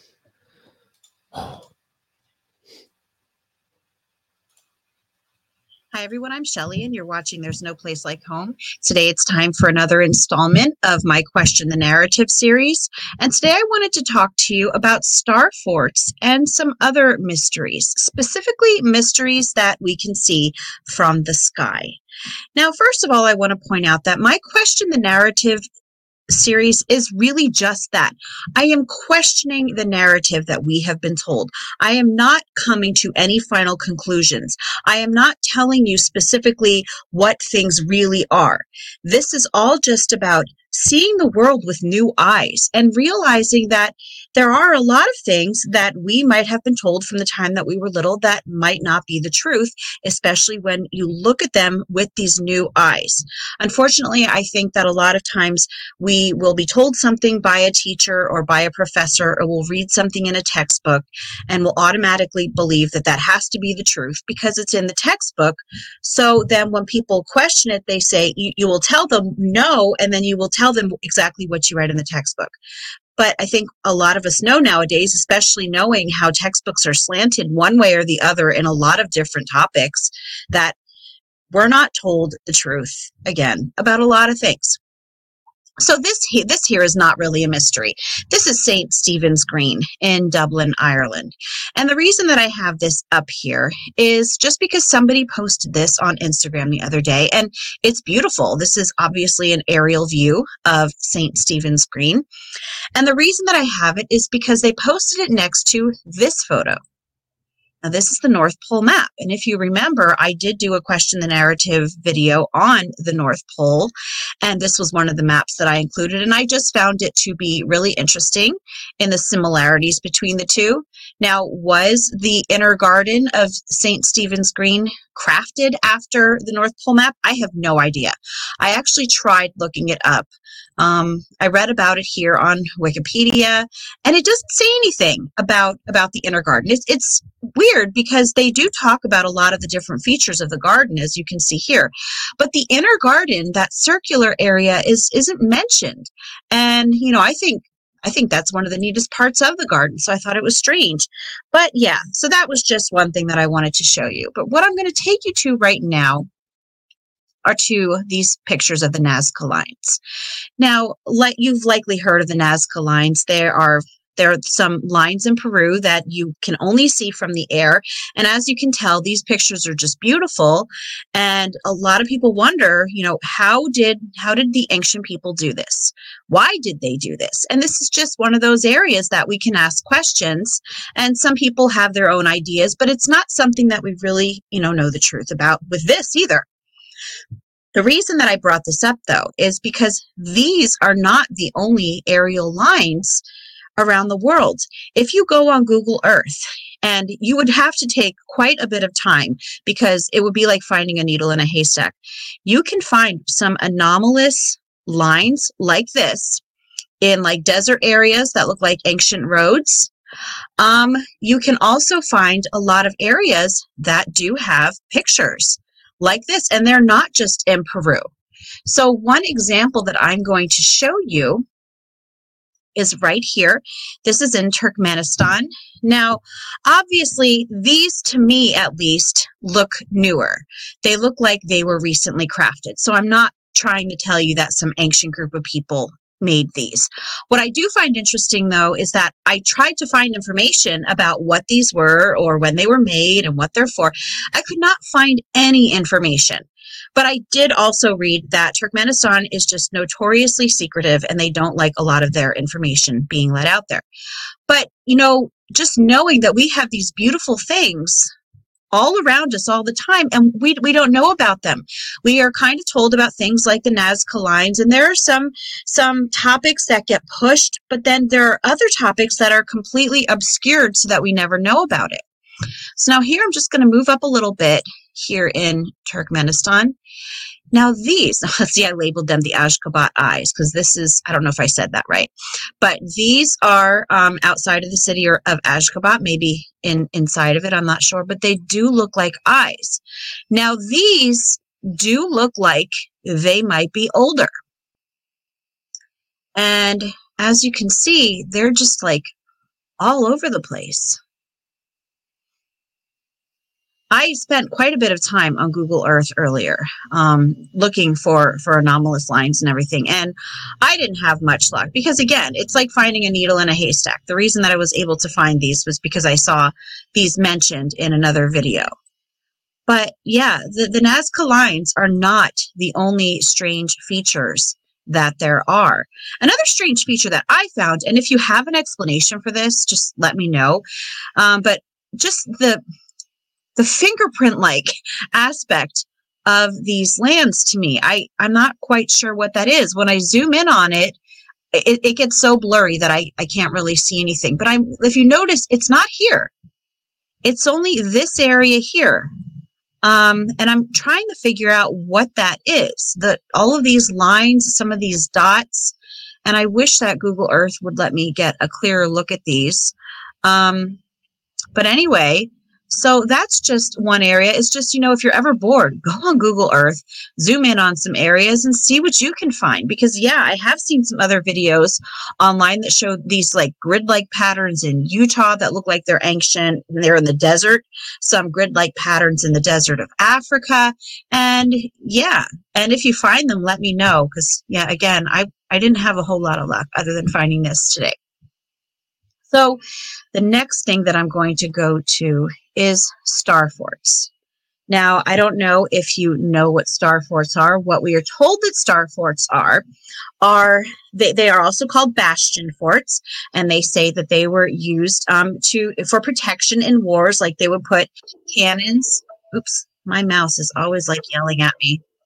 Anyway, they would put cannons, I believe they said, like in the corners of these star forts. But for the longest time, I didn't even know that these existed. And the fact is that like the buildings that I showed you in the last video that are very, very similar all over the world, these star forts can also be found all over the world.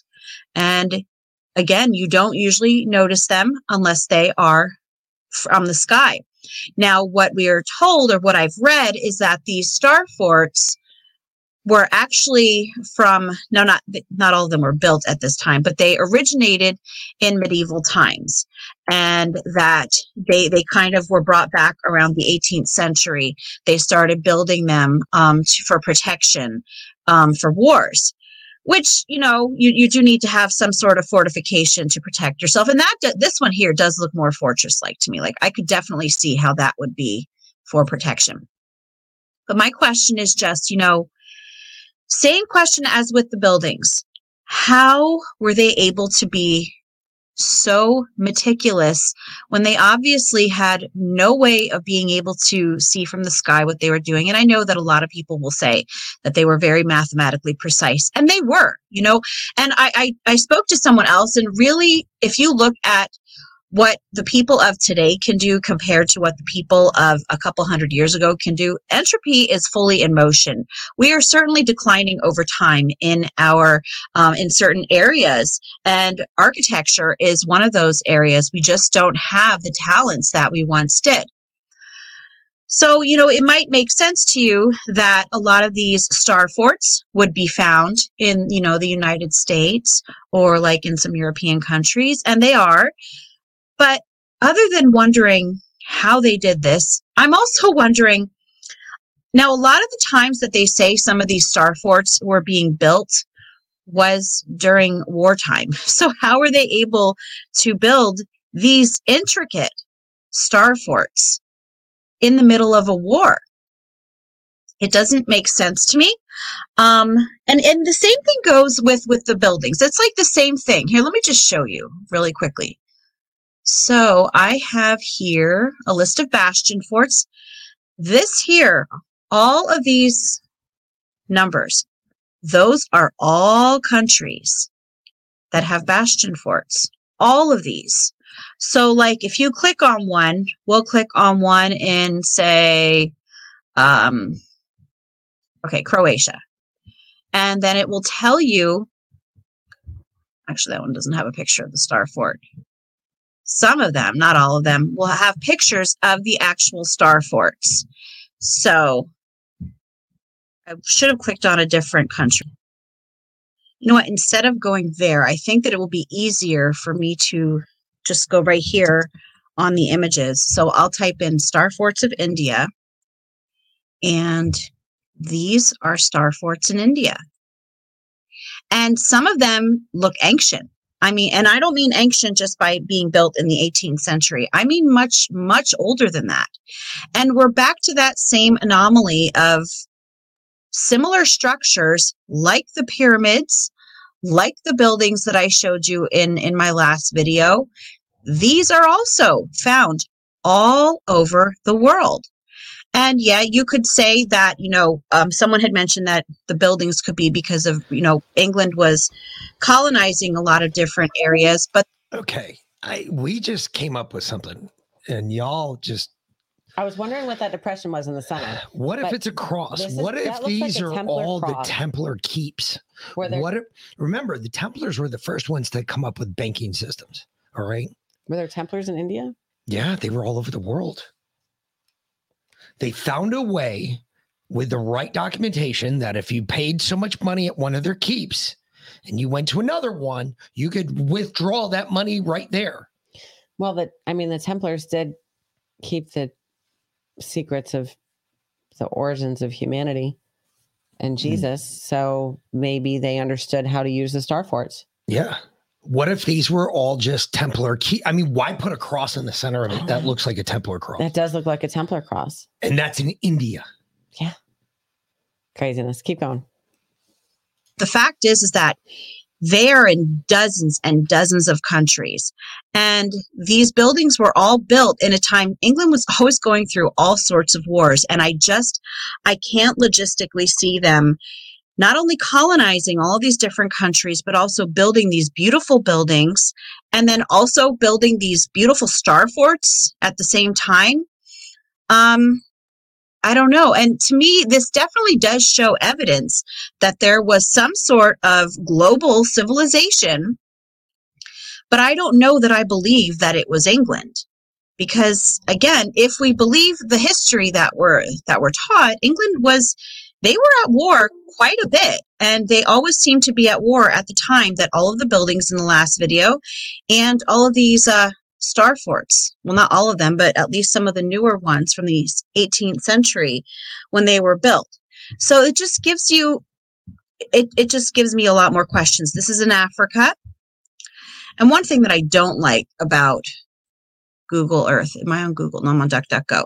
But that sometimes I might type in Africa and then one will pop up that is not actually in Africa. So you really have to watch that. But like this one is in Cape Town, I believe that it said. And this one is more of a structure. Some of the star forts seem to be more built into the landscape. And those are the ones that really impress me, because if you look like at this one here, it looks like water all around it. And some other channels were actually showing how they go on Google Earth, and I don't know how they find these things. I don't know. I wish I could. And they're able to even find old star forts that have been built over, and there's only just some remnants left that you can see that they're still there. But anyway, this is just another question that I have is, What civilization was this? How are they all over the world? How were they able to build these structures? What were they really for? Because the whole idea of them just being used for protection, that seems like an awful lot of intricacy and geometry just for protection, especially during war times, and especially considering what sorts of materials they might have. And I understand that a lot of these cultures were definitely better off with building and architecture than we were, but you always have to ask yourself how, and not just don't ask yourself how and always just satisfy yourself with what you're told in school. You have to ask yourself how, and you have to ask yourself logistically how are these things really happening? As with the buildings, how are they able to get all of the materials to where they were? How, like, for example, in the Chicago World's Fair with 700 acres, how were they able to mix all that concrete for all of those buildings? The questions just go on. And this was a horse and buggy population. This wasn't an advanced civilization. So here's just another video to kind of get the wheels turning in your head, and just really to encourage you to ask questions about everything around us, because you just never know what really happened. That's all that I have for you today. If you like this video, give it a thumbs up. Okay. So, well, that'll close up Star Force because I want to close it. Yeah, we're done with Star Force. Yep. We're done with Star Force. Anyway, it was a fun rabbit hole to dive into, though. It is weird. Let's do our tribute and that was a good segue into World Fairs. Yeah, because we got some interesting shit about that too. Yeah. I'm curious to see the inside and if it was a Templar. If it was the Templars. I think it is. I mean, the way it just the way the cross was. And I wonder, because we hear about the Templars. They had banks everywhere. They had keeps everywhere, as they called it. Makes you wonder. Gotta make you wonder.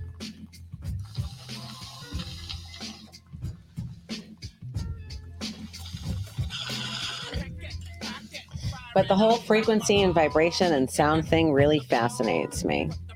Of course it does. Because we've been down that road, it seems like every rabbit hole we fall down, we come back to frequency and vibration. I don't know what else to say, except that it keeps bringing us back to the same point. Like if you make a Venn diagram out of it, frequency and vibration would be right in the middle. Of course it does. That would be the crossover. Thank you, Cisco Kid. So what is going on? P-Quest, thank you for the cookie. Ask. Oh, it hit the scratching. Oh, that's right. It is time. Let me bring that up. I gotta find it.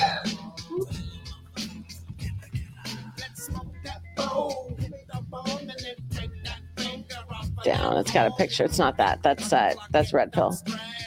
Go down. Yeah. Down. There you go. That one. All right. Scratch them. Scratch and release. It's over been on released. The side. Scratch those tickets. I guess. See what you win. Yeah. Hopefully you win more than one. That'd be nice. Okay.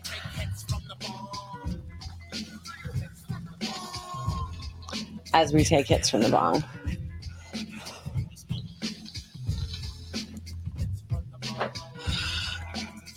All right.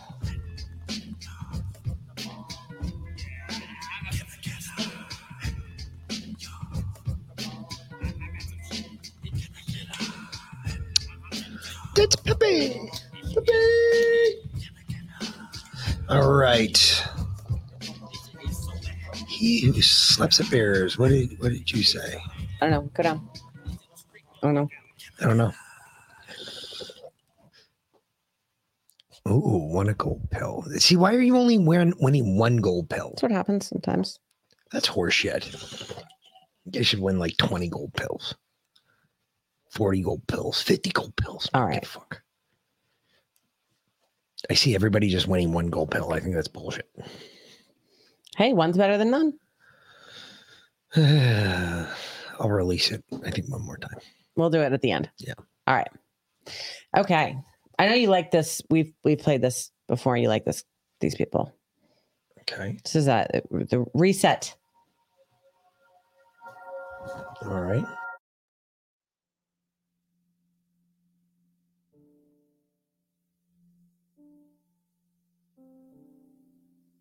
So after Tartaria's fall, the abandoned The cities of a post reset reset. past. And after the fall of Tartaria, these abandoned cities throughout our realm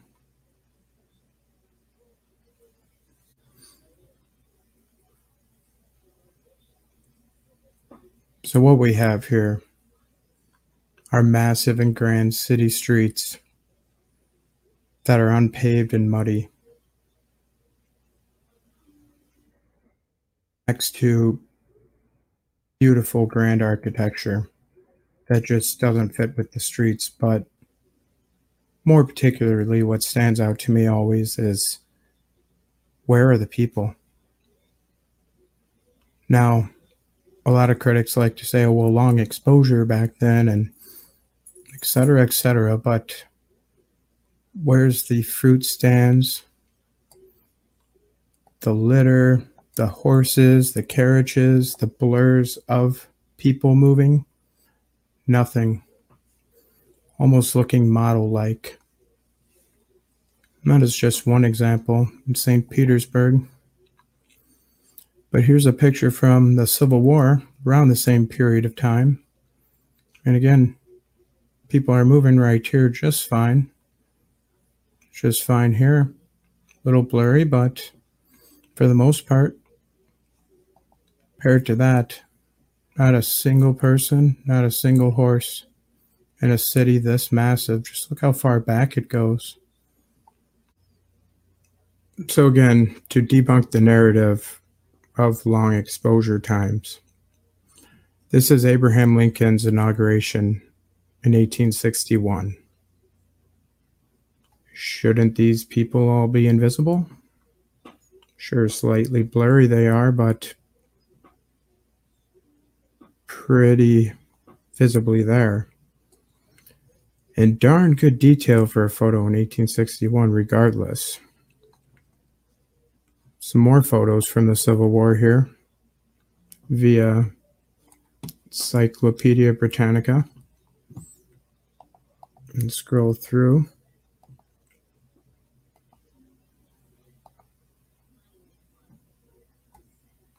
A lot of standing around, yes, but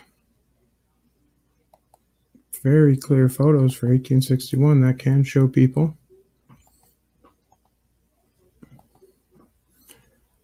Very staged. Well, of course, they even admit in mainstream history that most of the Civil War photos we see are staged.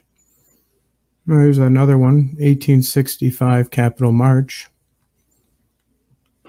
Horses are a little bit blurry, but for the most part, unless everybody in the parade held really, really still for this long exposure. And now back to the reality we're left with. There's another photo of St. Petersburg, and again, you see a little bit of people here, but look at the overgrowth. Where's the landscaper at? Right up to the steps.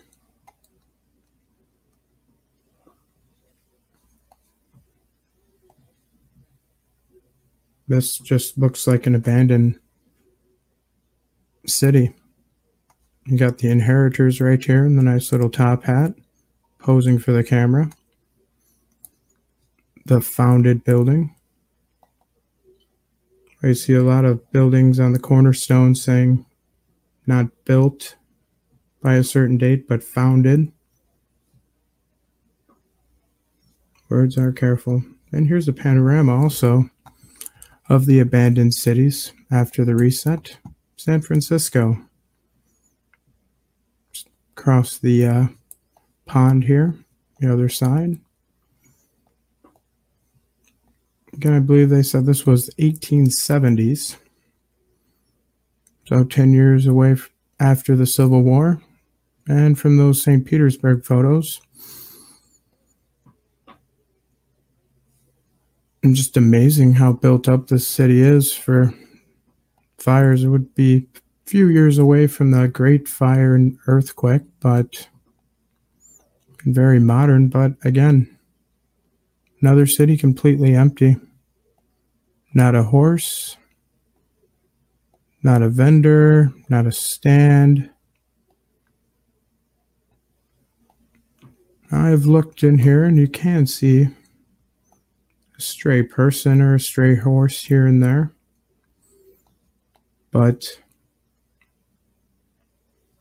honestly, for a city this size, look at these massive buildings just looking like a modern shot almost. Not a single person. Not any blur. Nothing. This is one of the good ones. This is one of the ones I have a lot of questions about, because how is that possible? How is that 1870? Where there was almost 2.1 million people living in San Francisco at the time. Where is everybody? And you mean to tell me he only got like 5 or 6 people on camera? You mean to tell me that there were only 5 or 6 people there on camera? Look at the detail in some of those photos. That's impossible that you only got like 5 or 6 people. I mean, those streets should be teeming with people. Yeah. People didn't have much to do back then. They didn't have cell phones, computers, or TV. They were going outside. They were working. They were tending their gardens, dealing with their lives. Where'd all the people go? Where'd all the people go? I mean, the church, there should be people in the church. Like, look at the cathedral in the middle. There should be people in the cathedral. People should be in church. Yeah. That would have been like, hey, you go to mass Everybody goes every to church. day. Every day. Yeah. It's insanity. See tons of antennas and what's up with all the antennas in the 1870s? too, if you look at 'em. Yeah. Very Antiquitech, exactly. beautiful scenery. It's got to be a Tower Tech looking because like it it's doesn't something out of make any St. sense. Petersburg from the earlier picture. But nobody.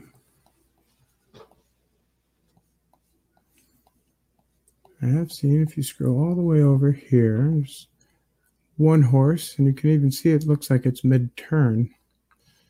Unless it just decided to stop in the middle of the street. Maybe to block all the people off from getting in the way of a perfect shot.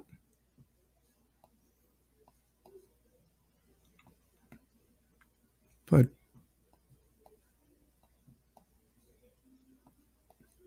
where's all the carriages? Where's all the stands? It's clearly daytime. Looks like this part of the city they haven't quite got to. Sure. Hold on a second, because I'm going to throw a huge monkey wrench in here. He kind of hit it, but he didn't. That looks like they're still uncovering from the mud floods. 1, 2, 3. Looks like I got 3 boats out there. Yeah. Are these staged photos? Possibly. But it's interesting, though. This part of the city, it looks like they're still digging it out.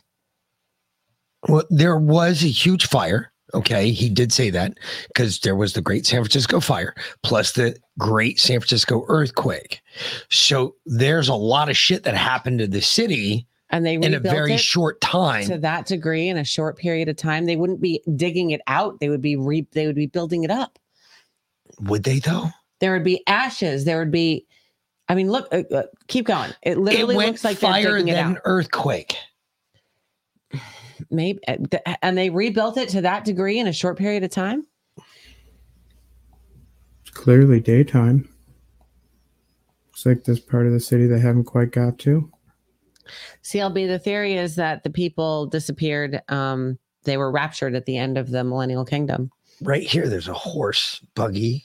Mm-hmm. Um, And he did say there's a couple people here and there, but not to the degree that there should be. You got to make it's got to make you But look at wonder. that. That earthen mound is the same size. what It's the that same is. height as the buildings next to it. Like they haven't dug out that part of the mud flood yet. And here we see a couple horses. There are owners nowhere in sight. Well, there's some right here too. Mm-hmm. There's some right there. There's some right here. It's 1870 CLB. There's some right here. For a city this massive, Right there. I just lost them again. They're right over to there. only come across half a I dozen agree. horses at that. That is odd. More nice in Tequitech here. City just looks abandoned. Look at this in Tequitech. Weird. Yeah, What why else is would that be on the the top of the purpose of buildings in that? 1870? Identical styles almost. No, because one of them looks like it's got resistors at the bottom of it Yeah, almost. almost like it's a Tesla coil. Yeah. Mm-hmm. Just looks all very washed and cleaned.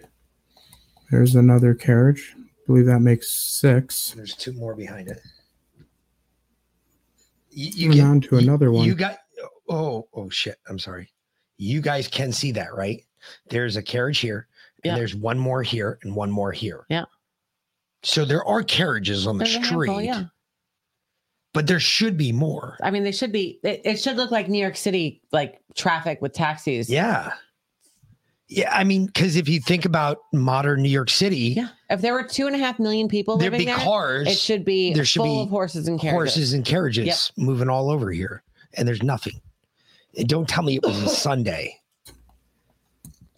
If it was a Sunday, there should be horses and carriages lined up in Moving front on of the to church. another one here.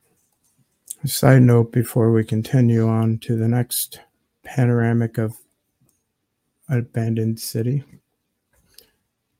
I'd like you to read this little excerpt from It says, but of these old abandoned cities of Tartaria, not a tradition remains. There are tombs without an epitaph. M. Hugh mentions that he found a Mongol shepherd among the ruins. He knew no more of the place than that it was called the Old Town, in a country inhabited by wandering pastoral tribes, such as state of incurious and satisfied ignorance respecting ancient monuments and buildings may exist, but where they are persons having a fixed inhabitation in their vicinity, a striking relief in it of antiquity and living in its neighbors, their curiosity respecting it is excited, and if true history of it has perished, a fabulous legend soon springs up to satisfy the cravings of the appetite for information. Interesting. book here entitled Oddly Credibility of the Early Roman History. Here's an excerpt from it in the highlighted parts. But of the old abandoned cities of Tartary, not a tradition remains. They're all tombs without an epitaph. He mentions that he found a Mongol shepherd among the ruins who knew no more of the place than that it was called the Old Town. Possibly indeed referring to this.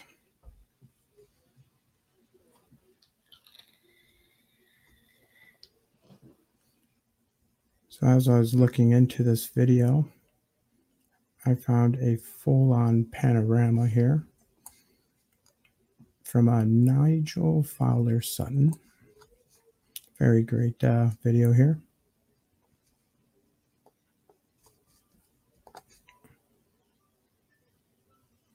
And this is St. Petersburg, 1861.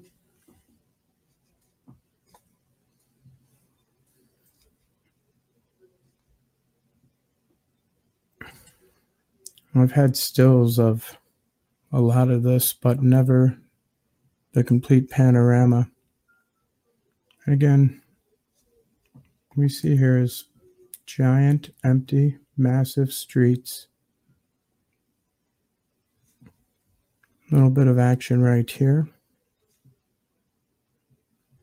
But where's all the stands? Where's all? Now, hold on. Those are huge. I'm sorry. streets. I'm sorry. You've got action. Everybody see my cursor right here, right? Okay. So you got people right here. You've got people right back here. I can see them all. Well, that's what he just said. No, he was saying just right here. I can see people back here. I can see people along the road right here. I can see people in front over here. I can see people back over here. I don't see anybody over there. Don't see anybody in this area. All right, let him keep going. I'm just saying there are more people there than what he's The saying. horse carts. Where's all the idle horses? There's one right here. There's shadows are blocking a I lot like right how here. this street looks like it's not quite finished from the reset. Piles of mud all the way down. Yet this one's nice and clear. It almost looks like There's such see how beautiful the bottom of the architecture building as is far as dirty? the eye can see. Like that's where they On removed the muddy mud. streets right up to the buildings. Yeah. It's in every picture too, though. Not a Yeah, person where they in removed sight. the mud. Yeah. All at the same level. Unlike that San Francisco one, I've yet to even find an idle horse here. Again, the shadows right here, it's definitely the daytime. No, I'm Other sorry. side There's street that looks very there's piles of shadows mud. right there. I'm sorry. Those look All like these horses. That's towers a and horse right there. City, this massive looks like it could. That's a fucking horse right there. That is a horse, Horse and right carriage, there. yep. Right there.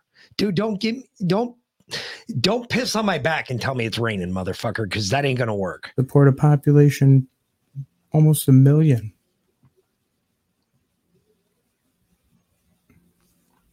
That's a horse right there. Mm-hmm. That's a horse right there. Sorry. No, wait. Is it or is it a mud pile? There is a couple idle horses Yeah, he sees them. here. Here. Mm-hmm.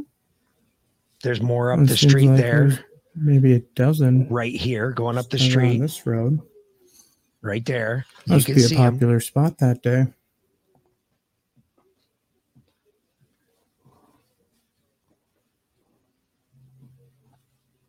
Massive tower. Look at the antennas on top of those. Yeah, and you see this? Okay, so this is that where my cursor is right now. That's a horse and buggy. Now, why does it look blurry? Because it's a very Because slow, it was an open. They opened the shutter for a very long time, long exposure rate, made that horse and buggy turn into a blur. Mhm. When you see those blurs like that, like right here, that's a horse and buggy. It was moving at the time of the shot. I guarantee that's a horse and buggy. Mm-hmm. It's just because of the exposure rate, long exposure rate, it fucking disappears. That's why you don't see any smoke either. Remember, back then they didn't have any power. Everything was burning. If they didn't have any power, why were there antennas on top of all the buildings? That's a great question. But they didn't have any power. So they had fire. So fire and smoke, you would see that billowing from chimneys, but you don't see any because the long smoke exposure. billowing from the chimneys because of the long exposure of the photo.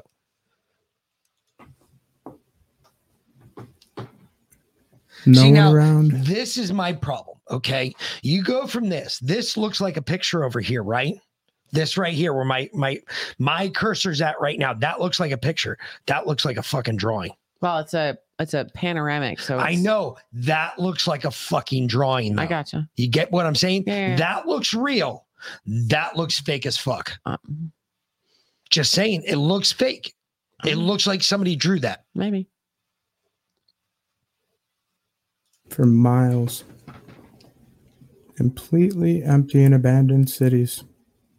San Francisco, Moscow, St. Petersburg, just to name a few. And when searching for some more photos of this cathedral in St. Petersburg, we have one even in 1890, where we actually see some people here looking very out of place for such a massive and grand structure. They look almost all uniformed, all posing for the camera. The few dozen, maybe at generous estimates for a building this size alone. To mention all the other ones, that's ridiculous. No, I do not want to buy that shot.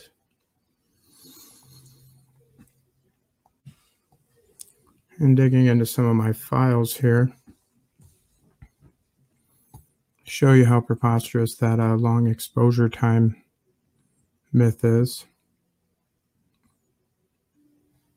American Civil War from the 1860s. This is better than some modern phones take. Especially. And again, I'm sorry, 1860, right? Look at this. Look, you've got wagon train after wagon train after wagon train after wagon train. There's just people everywhere. So why weren't they in the other pictures? Yeah, that's a great question. Actually, where are the people in these pictures? I see wagons, but I see tons of wagons, and I see horses. I don't see a whole lot of people, though. Weird. They fully zoomed out. Wow. And very busy. Those are original pictures, Sylvie. Very active city. I believe the population was scattered after the reset, broken and decimated, especially with the fall of Tartaria. There are some cities that were populated, people would gather to. Cities like St. Petersburg, I feel they sat empty. I'm not sure what city this is, but again, muddy streets, big drop off here. Windows half covered in the building. Front. Clearly mud flooded right there.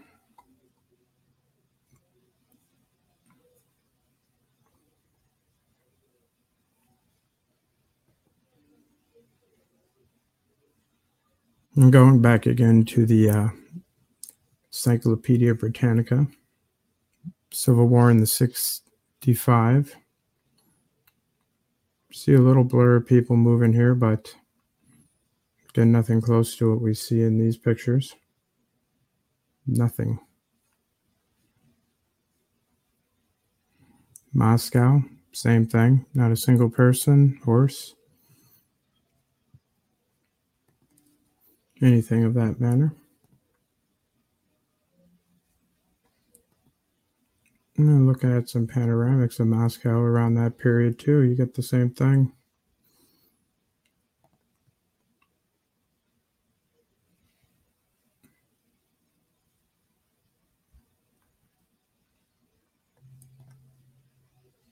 Much like St. Petersburg. Empty and really muddy looking streets right next to the Kremlin.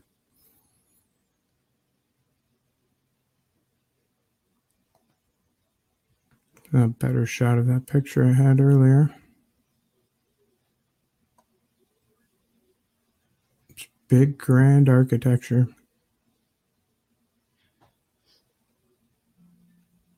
Nobody in sight. We had people coming on the scene here in 1890. Starting to populate it.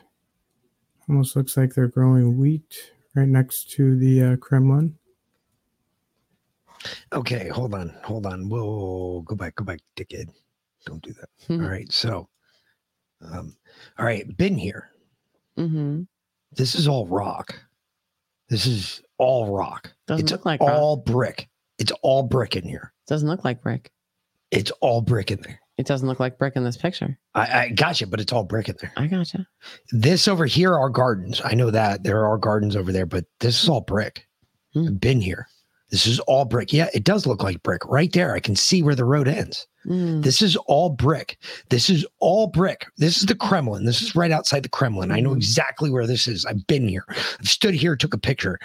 This is all brick from side to side. Where they cleaned off the mud, it's there. Yeah. Who said they cleaned off the mud? Who said they just didn't build on top of it? Because look at this. This is a hill. Goes down. Goes downhill right back there. Just saying.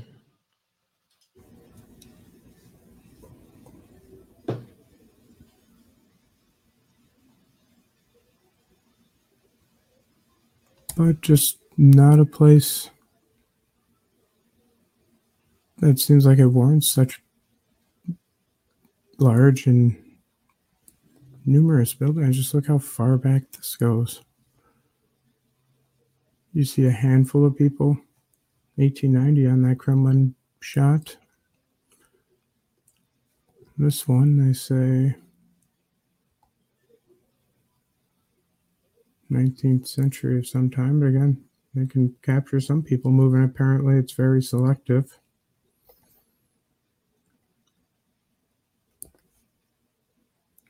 Inheritors arriving on the scene. And to just wrap up and highlight one more image that just shows lifelessness in a city that looks like it can support 1 million people. Grand Street, not a soul on it. This is Moscow again around the same period. Looking muddy and empty and wide. That's a south view. All right. This is the Kremlin right here. This is from your this is Murmansk right here. This is the main street Murmansk. As you're coming up right in front of the Kremlin. This is right along the water. It's the most famous area in all of Moscow. This road here, you got a bunch of drop-offs where little stairwells cut off over here down to the water line. You saw it in GoldenEye when James Bond was driving the tank down the road. That's where this is. Okay. Also in that Mission Impossible movie where they're correct. Down, they go down the Correct. So this is all of that stuff right there. I've been there before. That's how I know that this exists. It is odd because that city literally is home to over 6.5 million people now. Back then, it was probably at least 2 or 3. It couldn't have been much less than that. But that is all Moscow. Mm-hmm. That is interesting. Very interesting to see that. That's the backside of the Kremlin right there. Interesting. Very interesting. Site. No smoke in any of the chimneys. Well, you wouldn't see smoke in the chimneys because a long exposure lens, you're not going to see the smoke. Mm-hmm. But what you would see, and I don't see it anywhere in here, I don't see a blur. I don't see anything that could even be misconstrued as a carriage and a horse or a person for that matter. Yep. Of course, there is all this dark shit. So who knows? They could be underneath that. Those are trees. They're a lot taller today than they were back then, obviously, but who knows? I don't see any real movement, though. There's no real movement there. No carts on the street. No horses on the street. No boats in the river. You're right. No Cisco. whited out sky.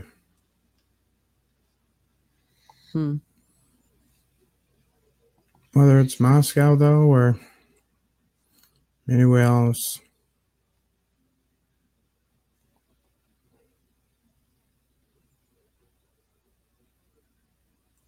I like the Antiquitech they show in this insert of a Tartarian city. Looking very ruined and decimated. But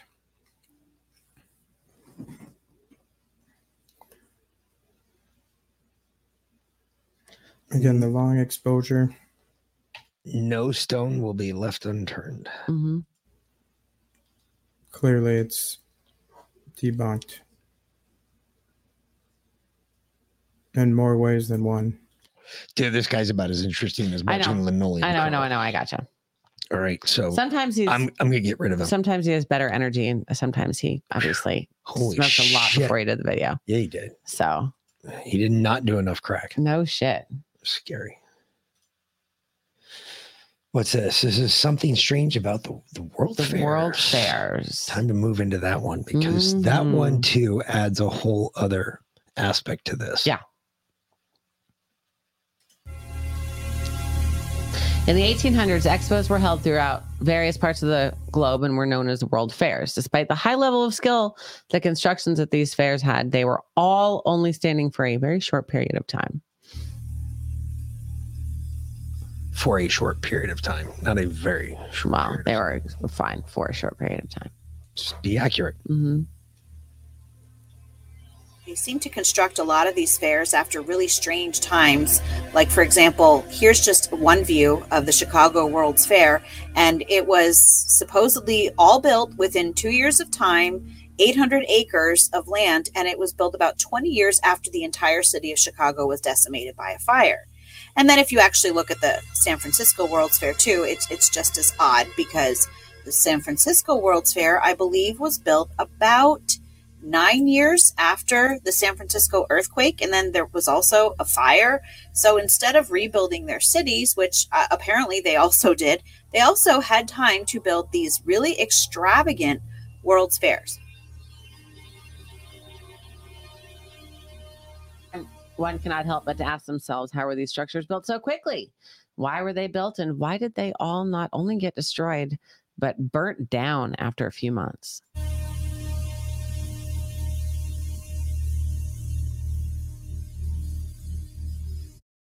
Pieces of our history is being hidden away. A group of higher intelligence seems to have been present in the 1800s for us to have this kind of a development.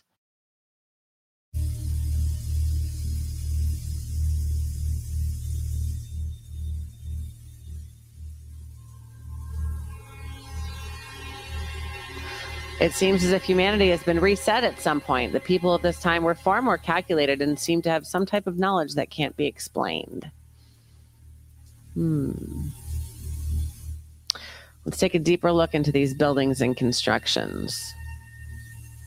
Right as this sort of period ends of unbelievable strangeness, and all of a sudden these fairs spring up all over the world with impossible buildings we're talking about, which are colossal structures. Chicago built 700 acres of fair in supposedly less than 2 years. St. Louis built 1,200 acres of exposition buildings. One of the buildings in Chicago, the manufacturers building, would house 300,000 people. There's a giant statue in the middle of the lagoon. It was called the Golden Lady, and it was known as the Statue of the Republic. It was 65 feet tall. They say it was covered in gold leaf that had copper underneath, but others speculate it was actually made out of solid gold.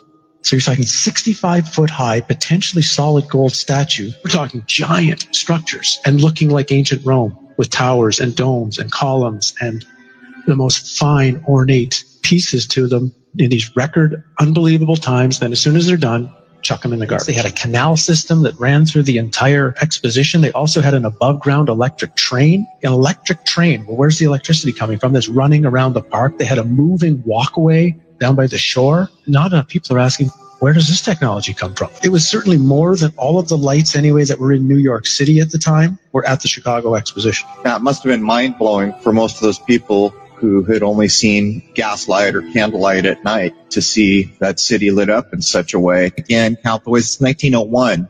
We are told, whether it's true or not, the idea of being able to electrically do anything hasn't been around that long. And this fair is bizarre. This is supposed to be Tesla's fair, where he managed to somehow move electricity from Niagara Falls to Buffalo for the fair. No one's really explained how he actually did that. And at the middle of the fair is a 395-foot high electrical tower, on top of which, of course, is a female golden statue called the Goddess of Light. And this thing was lit up by, some suggest, 500,000 electric light bulbs. Again, when you look at the photos of this thing, it's just, where do they really get the power from? I mean, think of what it would take today if you had a place with no electricity and no way to pipe it in, the generators that would have to be built. For example, there's a building that went up for the Barcelona exposition in 1888. It was claimed to be the fastest built building in the world, 5,000 square meters, capacity for 2,000 guests, 600 rooms, 30 apartments, and it was supposed to be built in 53 days. This is supposed to be a time of horse and buggy. The 2-year building times are actually impossible unless the two most likely theories would be either A, they had a technology that they're not supposed to have, and it really was built in that time frame. Even if they built them, they had to build them out of marble and stone in record time, or the buildings were already there. And then what was amazing, for example, in St. Louis, 2 days after the fair ended, they brought in a demolition team from Chicago with explosives and blew the thing up. They actually used dynamite to blow it up, and they say threw it in landfills. Things like the World Fairs shows there was a time in our past, and even not that far in our past, where humans seem to be at a completely higher level. Human living and human knowledge were constructed into the buildings using cymatics, using sacred geometry. These fairs, they're so important to study because the history that we know right now as history was invented at the time these fairs were going on. One of their underlying nefarious purposes was to teach a historical narrative to the population that they were supposed to believe and agree with. And scarily, the world we're walking into today is in some way has its origins during the time of these fairs. This is the only building left. I think it's the Museum of Science, which is still there in Chicago today, but it's not the same as it was in the fair. They took away all the interiors with the marble and stuff, and it's not the same building anymore in many ways. This is the 1964 fair in the USA.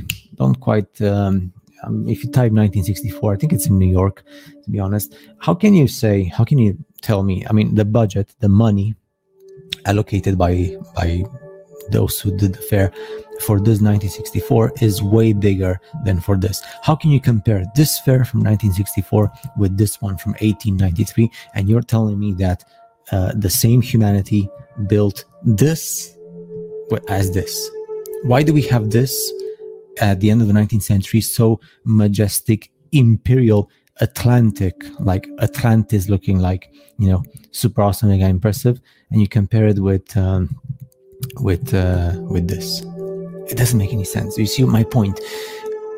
If our human race are the builders of this and of this, then they would build something more majestic in 1964, 70 years after the 1893 Columbian expedition. But no. And that's what I'm saying. I'm trying to look at the fires. Everything is burning in fire. You tell me how something built in marble and stone can perish in normal fire. This is Chicago, the city, at the same time when the fair was being made. It was kind of interesting. This comes to me, suppose like they're saying like those are the construction dates of those buildings. Chicago, the same with San Francisco, the same with like the big cities of the US and Canada and Russia and China and Australia and all of South America in the big majority of places, as well as African countries as well, in the countries that finish in Stan in Asia and also in Germany and other places. It's just, I constantly hear this. He's almost done. Let him finish. No. I constantly hear this. How did they do this? You have to remember, back then in those days, they didn't have the same day you and I have today. Everybody tries to compare construction back then to construction today. Okay. Today, what do we have? Seriously, I'm being honest with you. Seriously, think about this. What do we have today? We got this shit. We got these stupid boxes. We've got all this other. Back then, they didn't have any of that. You have an 8-hour, exactly, Cisco Kid. You have an 8-hour day.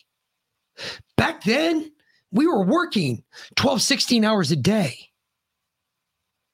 Why were we working 12? Because there was nothing else to do. They can barely build a house in 2 years now, like a big house. How the fuck do you think that they built that huge structure in Chicago in 2 years? You have to stop thinking. Think about how many people lived in Chicago at the time. Mm-hmm. So they gave up their daily lives. Who paid for it? Absolutely, because they were making a wage. You have to remember who. That's a great question. I don't know. I can't explain that one to you. But this one I can tell you. Think about it. There were people. Then why tear it down? There were people there for a time that would get on a train and they would follow the train for work. Mm-hmm. Because when the train stopped, they were building something. They were doing something. Yes, there were people that did that. They traveled from place to place to build shit to send money home. I gotcha. Because you made more money doing that than you did if you were, let's say, at home just working in your field or farming. No, I gotcha. And they also had, you got to remember, there was a lot more people. There was a lot more people. And yet they say that the population was a tenth now than it is. Than it was then. Like, no, that the population then was a tenth of what it is now.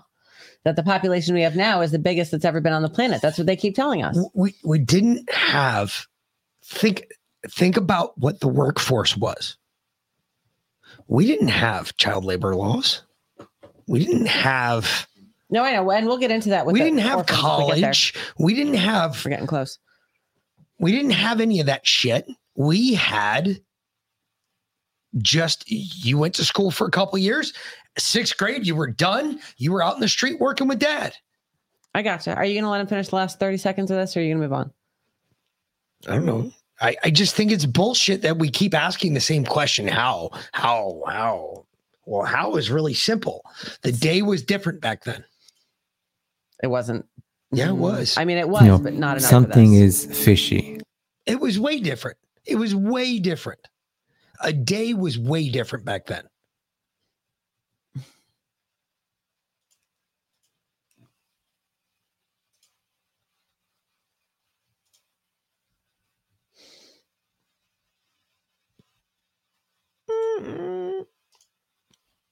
Takes too long. This video with narration and cut out a few images that were inappropriate. Actually, only one image, and so I'm just going to try to give it a little bit of narration. So it might not make complete sense, but it's just a way to give this video a little bit more context and still keep the music and the original comments and so forth, instead of redoing the video altogether. So, first of all, the incubators. A lot of people have asked about the incubators. The incubators were first introduced at the World's Fair, and some people speculate that it was a way for people to take children and put them into situations like this, like public schools and so forth, that they needed more bodies for this system. They needed more children for the system to repair, like what you see here, mud-flooded cities. They needed more bodies to dig, more bodies to work, and to train them for situations like that. They needed them to be indoctrinated. So there you go. That's the theory with the incubators. Is the incubators were a cover story to move children around, not unlike what may or may not be happening today in other situations, but that would be a different video, obviously. So, like I said, I don't know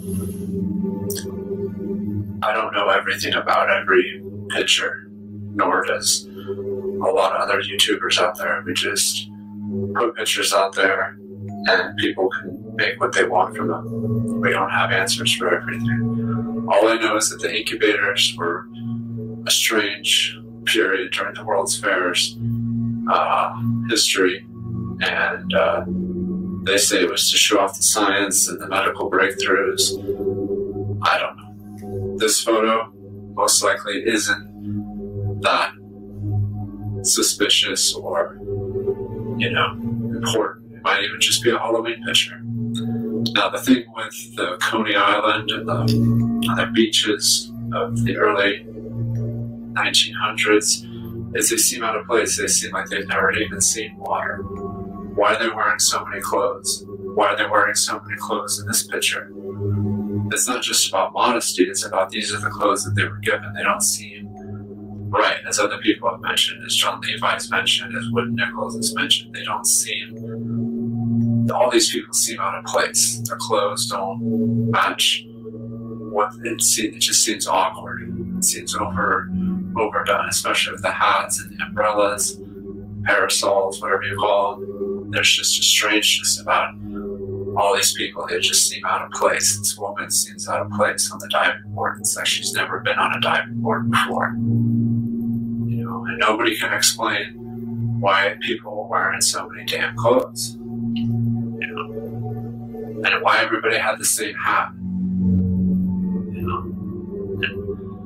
There's just a lot of inconsistencies. And when I first started doing these videos, I wanted to just see if people could kind of figure it out just by looking at them. But if people prefer narration, I'll give narration. I should give narration anyways. it's more interesting, I suppose.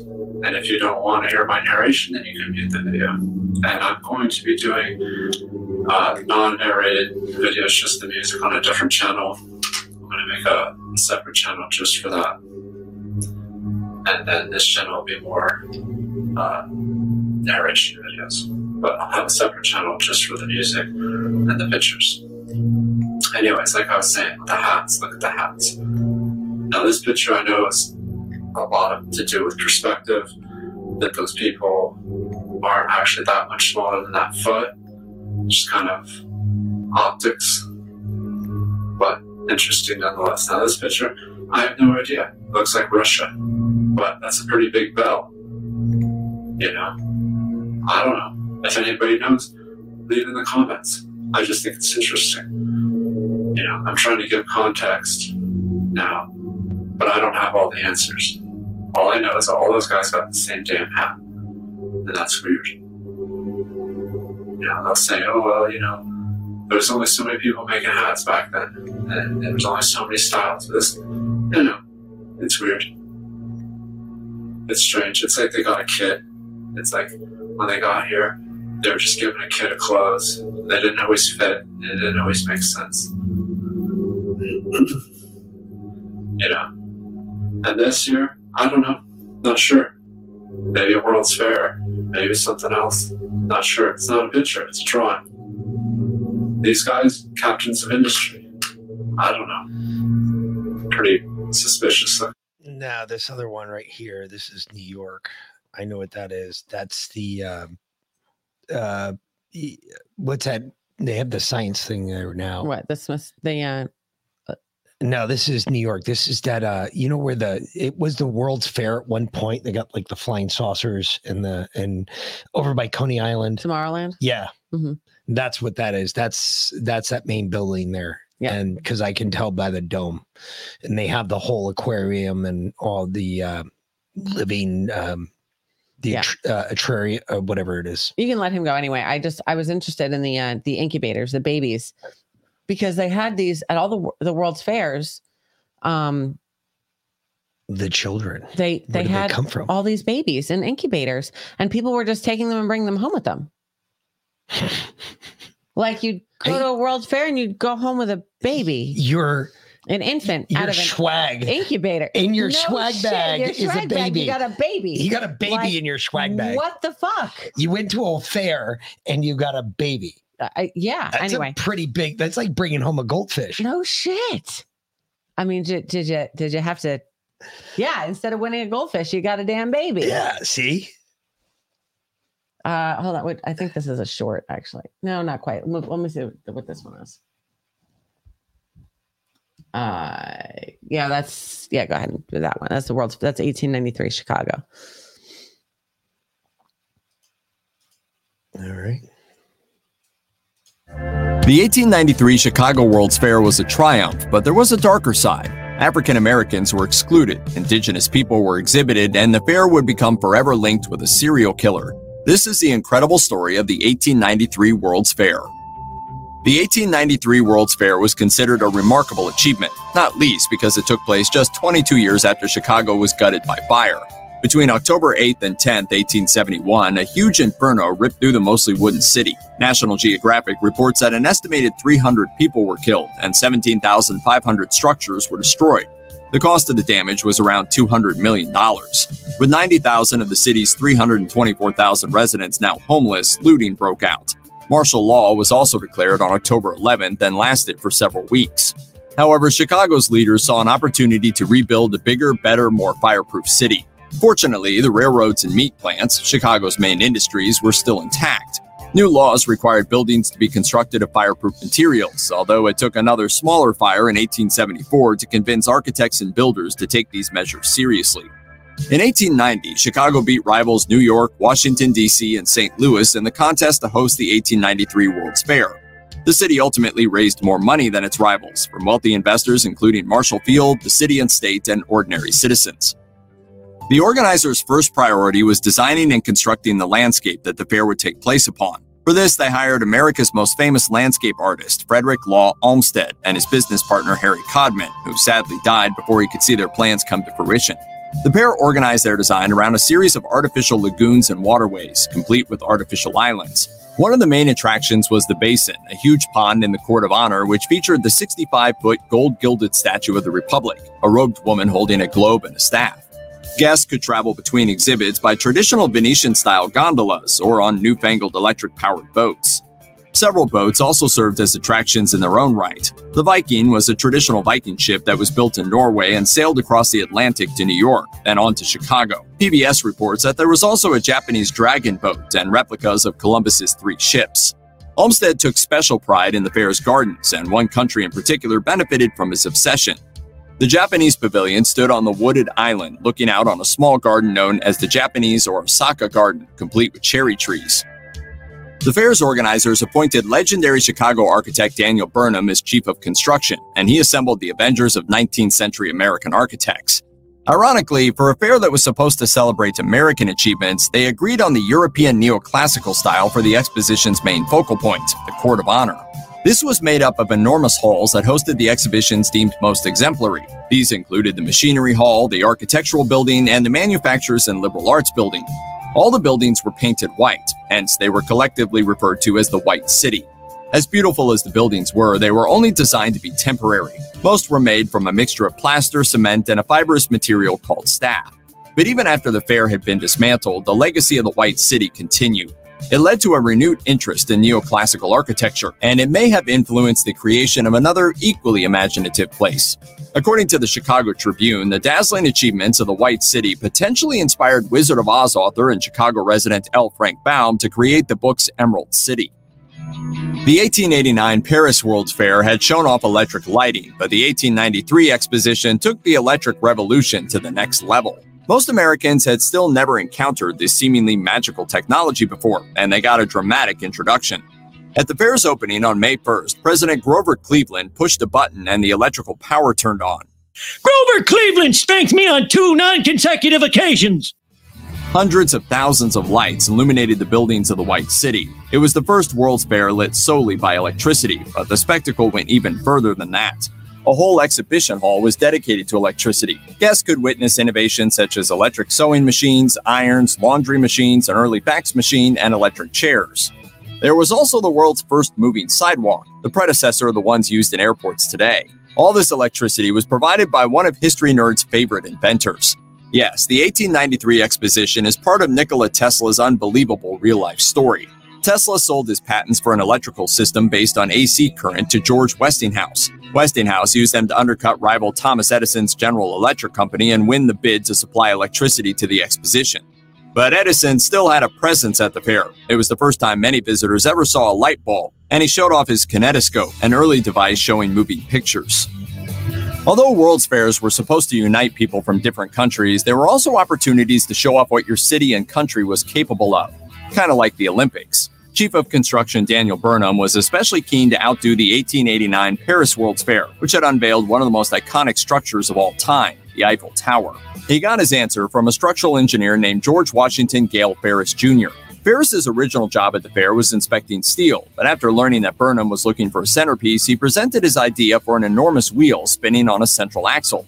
This was no carnival attraction. According to the Chicago Architecture Center, it stood 264 feet tall, with 36 gondolas around its outer edge, each able to hold 60 people, thus carrying a total of 2,160 riders at a time. Burnham was skeptical, and Ferris spent his own money running safety tests. Eventually, he succeeded in convincing Burnham, and the Ferris wheel became one of the exposition's main attractions, with approximately 1.4 million visitors paying the 50-cent fee to ride.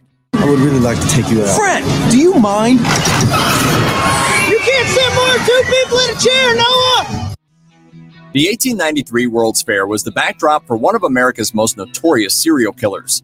H.H. Holmes came to Chicago around 1885 and started working in a pharmacy in Englewood, eventually taking it over. He had a building constructed nearby on 63rd Street, which he ran as a hotel during the fair. Later dubbed the Murder Castle, Harper's reported in 1943 that it contained secret passageways, staircases that led nowhere, rooms with no doors, gas fixtures that led into bedrooms, and a kiln in the basement. Guests and employees got lost in the dark maze, and Holmes would torture them, kill them, and dismember or burn their bodies in the basement. Many historians now believe that stories about Holmes and the murder castle were exaggerated by the press at the time until they became myth. That said, there's strong evidence that Holmes did murder multiple people, including children, as part of his many insurance scams. Estimates range from 9 to 200, and at one point he confessed to 27, but some of those supposed victims were still alive. According to Harper's, Holmes was caught in November 1894 after murdering a longtime associate to claim the insurance. He was hung in Philadelphia in 1896 for that murder, although a conspiracy theory that he escaped led to his body being exhumed in 2017. Rolling Stone reported that tests confirmed it was indeed Holmes. World's fairs showed off the latest innovations from around the globe in a variety of industries, and some famous products today tie their histories to the 1893 World's Fair, correctly or not. A common story has Cracker Jack being introduced at the fair by two German brothers. But according to NPR, it's possible that the popular 1908 song Take Me Out to the Ball Game, which name drops the brand, was actually responsible for its success. Similarly, Pabst Blue Ribbon did not win its titular prize at the 1893 World's Fair, although the brewery did take home the award for best beer. Another product supposedly introduced at the fair was Wrigley's Juicy Fruit Chewing Gum. William Wrigley created the flavor in 1893. He had a concession stand at the fair, so it's possible. Meanwhile, Austrian-Hungarian brothers-in-law Emil Reichel and Samuel Ladany had such success selling their Vienna sausages that they started the Vienna Sausage Company, which still dominates hot dog stands today. African-American leaders had hoped to use the 1893 World's Fair to show what black people had achieved in just 3 decades since the Emancipation Proclamation began the end of slavery. But while all 44 states at the time were represented, along with many other countries, the organizers refused to let African Americans exhibit as a collective group. They were also excluded from organizing committees and the opening ceremony, and black women were rejected from participating in the women's building. But some black leaders still found ways to make their voices heard, literally. If you know the crazy real-life story of Frederick Douglass, you know he wasn't easily deterred. Douglass was invited to represent Haiti at the fair, and he used the ceremony to make a speech condemning American racism during the fair's dedication ceremony. When the fair opened, he and fellow civil rights legend Ida B. Wells and 2 other activists wrote and handed out a pamphlet on the same theme. The organizers made one capitulation. They deemed August 25th a day for celebrating African American achievements. Douglass was set to give another speech. However, when someone in the crowd heckled him about, quote, the Negro problem, he tossed his notes and delivered a blistering on-the-spot rebuke. Although African Americans were not allowed to represent themselves, Black and Indigenous people from other countries had their own exhibits. But in some ways, these may have been worse than having no representation. The exhibits were excluded from the Grand Court of Honor. Instead, they were housed on the Midway Placine, the entertainment strip. That's housed in the literal sense.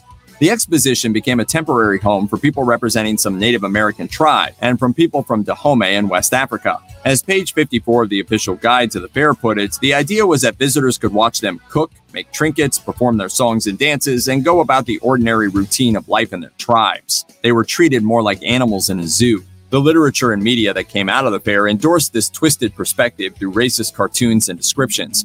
They also associated African Americans with what they saw as the primitive Dahomeans, something Frederick Douglass condemned in his speeches and pamphlet.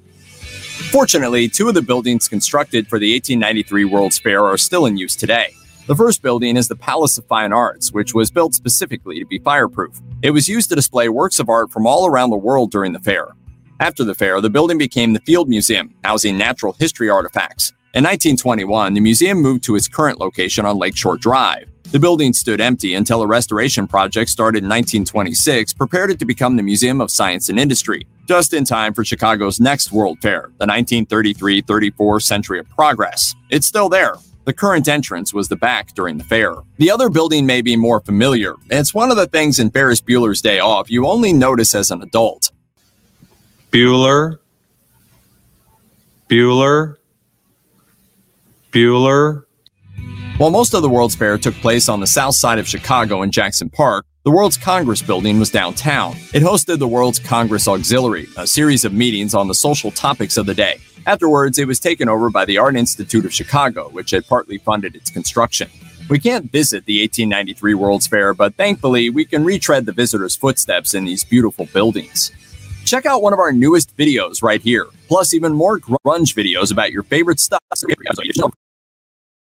So obviously I always like to throw some of the mainstream history in these things, right? But in that video, in the beginning, if you remember, he said that all of the buildings were built from a mixture, were basically plaster. They were paper mache. Mhm. But 2 of the buildings are still standing and in use today. Weird. Right? Because those weren't built of paper mache. No. Those were built of marble. Those are built. Yeah, they were built to be fireproof. Exactly. Concrete. So I'm marble. sorry. And the marble was removed too. That's the other interesting part is the marble was removed. Yeah, it was gutted from those buildings and they were repurposed. Yeah. Weird. Yeah. I'm calling bullshit on that. So one more I want to get into real quick before we go. I don't even know that we have time for that. Nope. No, we don't have time for that. We don't. Okay. All right. But you go ahead and play your other Eagles video and then we'll go. Because we're going to play this. Either way, we will be back tomorrow night. And we're going to get the fuck out of here. Mm-hmm. We're going to close out with one other Eagles song that I love. And because they get it today because they won handily last night. So And our featured sponsor of the day is Kush Creams. Because we do love our Kush creams. Mick's neck's been bothering him again. I slathered him down this morning. And my skin's been real dry because it's just been, the weather's been weird here. And I've been slathering myself with it as well. And that face cream, by the way, that I showed y'all last week is amazing. Like I can already see the fine lines going away. It feels so good on your face. It's fantastic. So Kush Creams, go to kushcreams.com, use promo code Defiant, save 15% off your order. That stuff's amazing. Yeah, so, you'll love it. You got it. It is fucking amazing. So We'll be back tomorrow. We'll be back tomorrow, 5:45 for Liana's Lounge. Liana should be back on tomorrow morning. I would hope 9:05. And as long as there's not a she does the morning anger war in her house. Yeah, she does the morning anger, and we do the evening I anger. do the evening anger. You got it. So we bring both sides of the anger. So tune in for the anger. And then we start at 5:45 again for her lounge. And then 6 p.m. our show promptly starts. Peg, you can go to pilled.net and you'll see it. It's under Liana Wilbert. She starts at like between 9:05 and 9:15. Just look under the live tab and you'll see her pop up. Yep. And you can check out her show and then check us out tomorrow night. You got it. And then Josh right after us at Pilled and for the Daily Dose. You got it. So either way, for the Mick. And real quick, sorry, babe. Shout out to Fly in My Chardonnay. I got your email.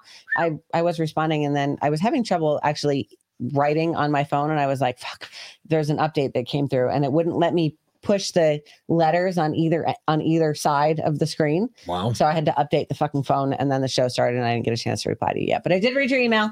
Thank you for being here. We appreciate it. And so we'll get back to you. You got it. So either way, for the Mick and V-Lynn, we will see you guys tomorrow night. Have a great night. And Def, I hope you're watching this because you're the only other Eagles fan in here. So go Birds. And y'all have a great fucking night and we will talk to you later. Thanks for watching, y'all. Nope. Full.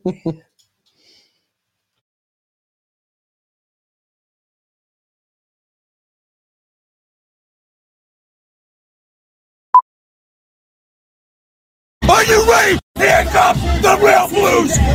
Yeah! Woo! Show the love, Philadelphia. Let's go, Philly, stand up. And we brought it every doggone play. See, I cheer for a team with fans that just like noise. Tailgate morning, freak out at night, boys. Eagle songs that make you get hype, boy. It's Mr. Reed. And I'm your favorite white boy, Stevie Wright boy. Head up bleeding green. Now I'm about to show you what this means to me. Come on, scream with me. Yeah, where's my people? E-A-G-L-E-S, Eagle! My Philadelphia Eagles, put your hands up. Your Philadelphia Eagles, put your hands up. Our Philadelphia Eagles, put your hands up. Our Philadelphia Eagles, put your hands up. Our Philadelphia Eagles, put your hands up. Your Philadelphia Eagles, put your hands up. Our Philadelphia Eagles, put your hands up. Our Philadelphia Eagles, put your hands up.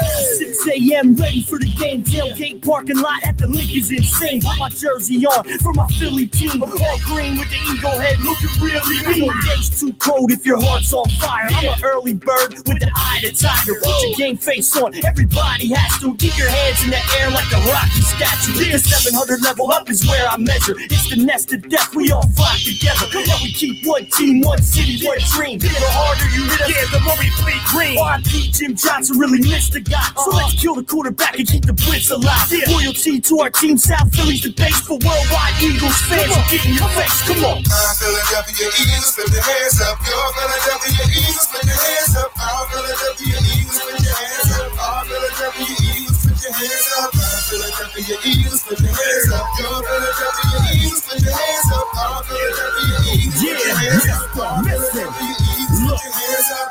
Whether Jersey or Philly, no matter where you live, if you bleed green, you from First City. I blow green smoke like I got urban. Like a Dallas fan if you got worse with me. I'm a diehard Eagle fan, so I ride hard. Wings on my back, so I fly hard. In the link, you got two options. Either cheer for the Eagles, or we gon' see you fly. Get your fly on. Bird fans at the crib turn their TV down. 94 ride on. This is Bird Country, where we sing with Yingling and star for the ring. The Bird's hungry. Philly action. If you a tourist at the lane, sit back, get you a drink. Feel the passion in the Novocaine complex action. Even make AI wanna come to practice.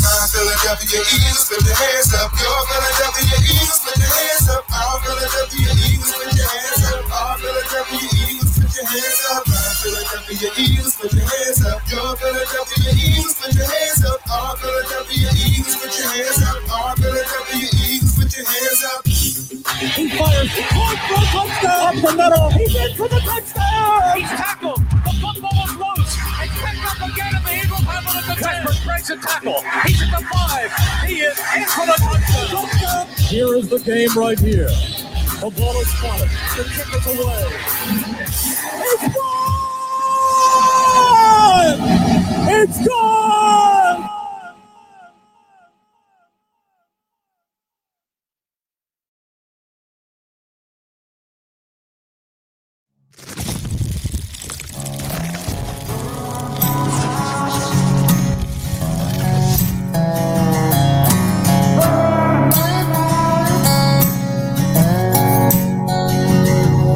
I love my country, love my freedom. Fuck the welfare, now I don't need them. Shotgun race from the woods to the plate. Ain't never went hungry, ain't never too late to come around here, son, running your mouth. You can fuck around and find out. You can fuck around and find out. You may make it through the snakes, snares, and alligators, but once you get to the gate, you can't depend on your waiters, cause you'll be over-irritated. I'm talking growing tomatoes, yeah, feeding the worms I fish with later. I'll have a fish stick plate over a 6-foot grave before I take a knee as our anthem plays. My hands on my heart, I stand on what I say, and my Second Amendment handles what I can. I ain't trying to be Billy Badass or talk shit, I'm just saying, there's the line, don't cross it. I got a Red Ryder gun when I was 3, so I don't run or hide from anything. Bitch, I'm a red, white, and blue collar boy from the South. Yeah. You can fuck around and find out. Love my country, love my freedom. Fuck the welfare, now I don't need them. Shotgun race from the woods to the plate. Ain't never went hungry, ain't never too late to come around here, son, running your mouth. You can fuck around and find out. Okay. You can fuck around and find out. If they looking for me, well, they know where to find me. I'll be half drunk, strapped up in a whitey. I can show you if it's needed. When you see it, you'll believe it. If you don't love it, you can leave it. Michael Jackson, you can beat it. F-A-F-O, I teach you how this game go. Different joints, same smoke. Wake up, wear the same clothes. Real redneck, I'm a piece of white trash. Blue collar boy, but my lady's high class. Got the music way up loud with a cigar in my mouth. Fuck around and come find out how we do it in the South. I ain't saying nothing, but you're running that mouth. I never take a handout, I'm too damn proud. I'm a son of the dirt South with a truck seat high and these straight pipes loud. This land, a land of freedom, double barrels in case we need. Man up, we'll sit your ass down. We done talking, fuck around and find out. Love my country, love my freedom, fuck the welfare, now I from the woods to the plate. Ain't never went hungry, ain't never too late. So come around here, son, running your mouth. You can fuck around and find out. You can fuck around and find out.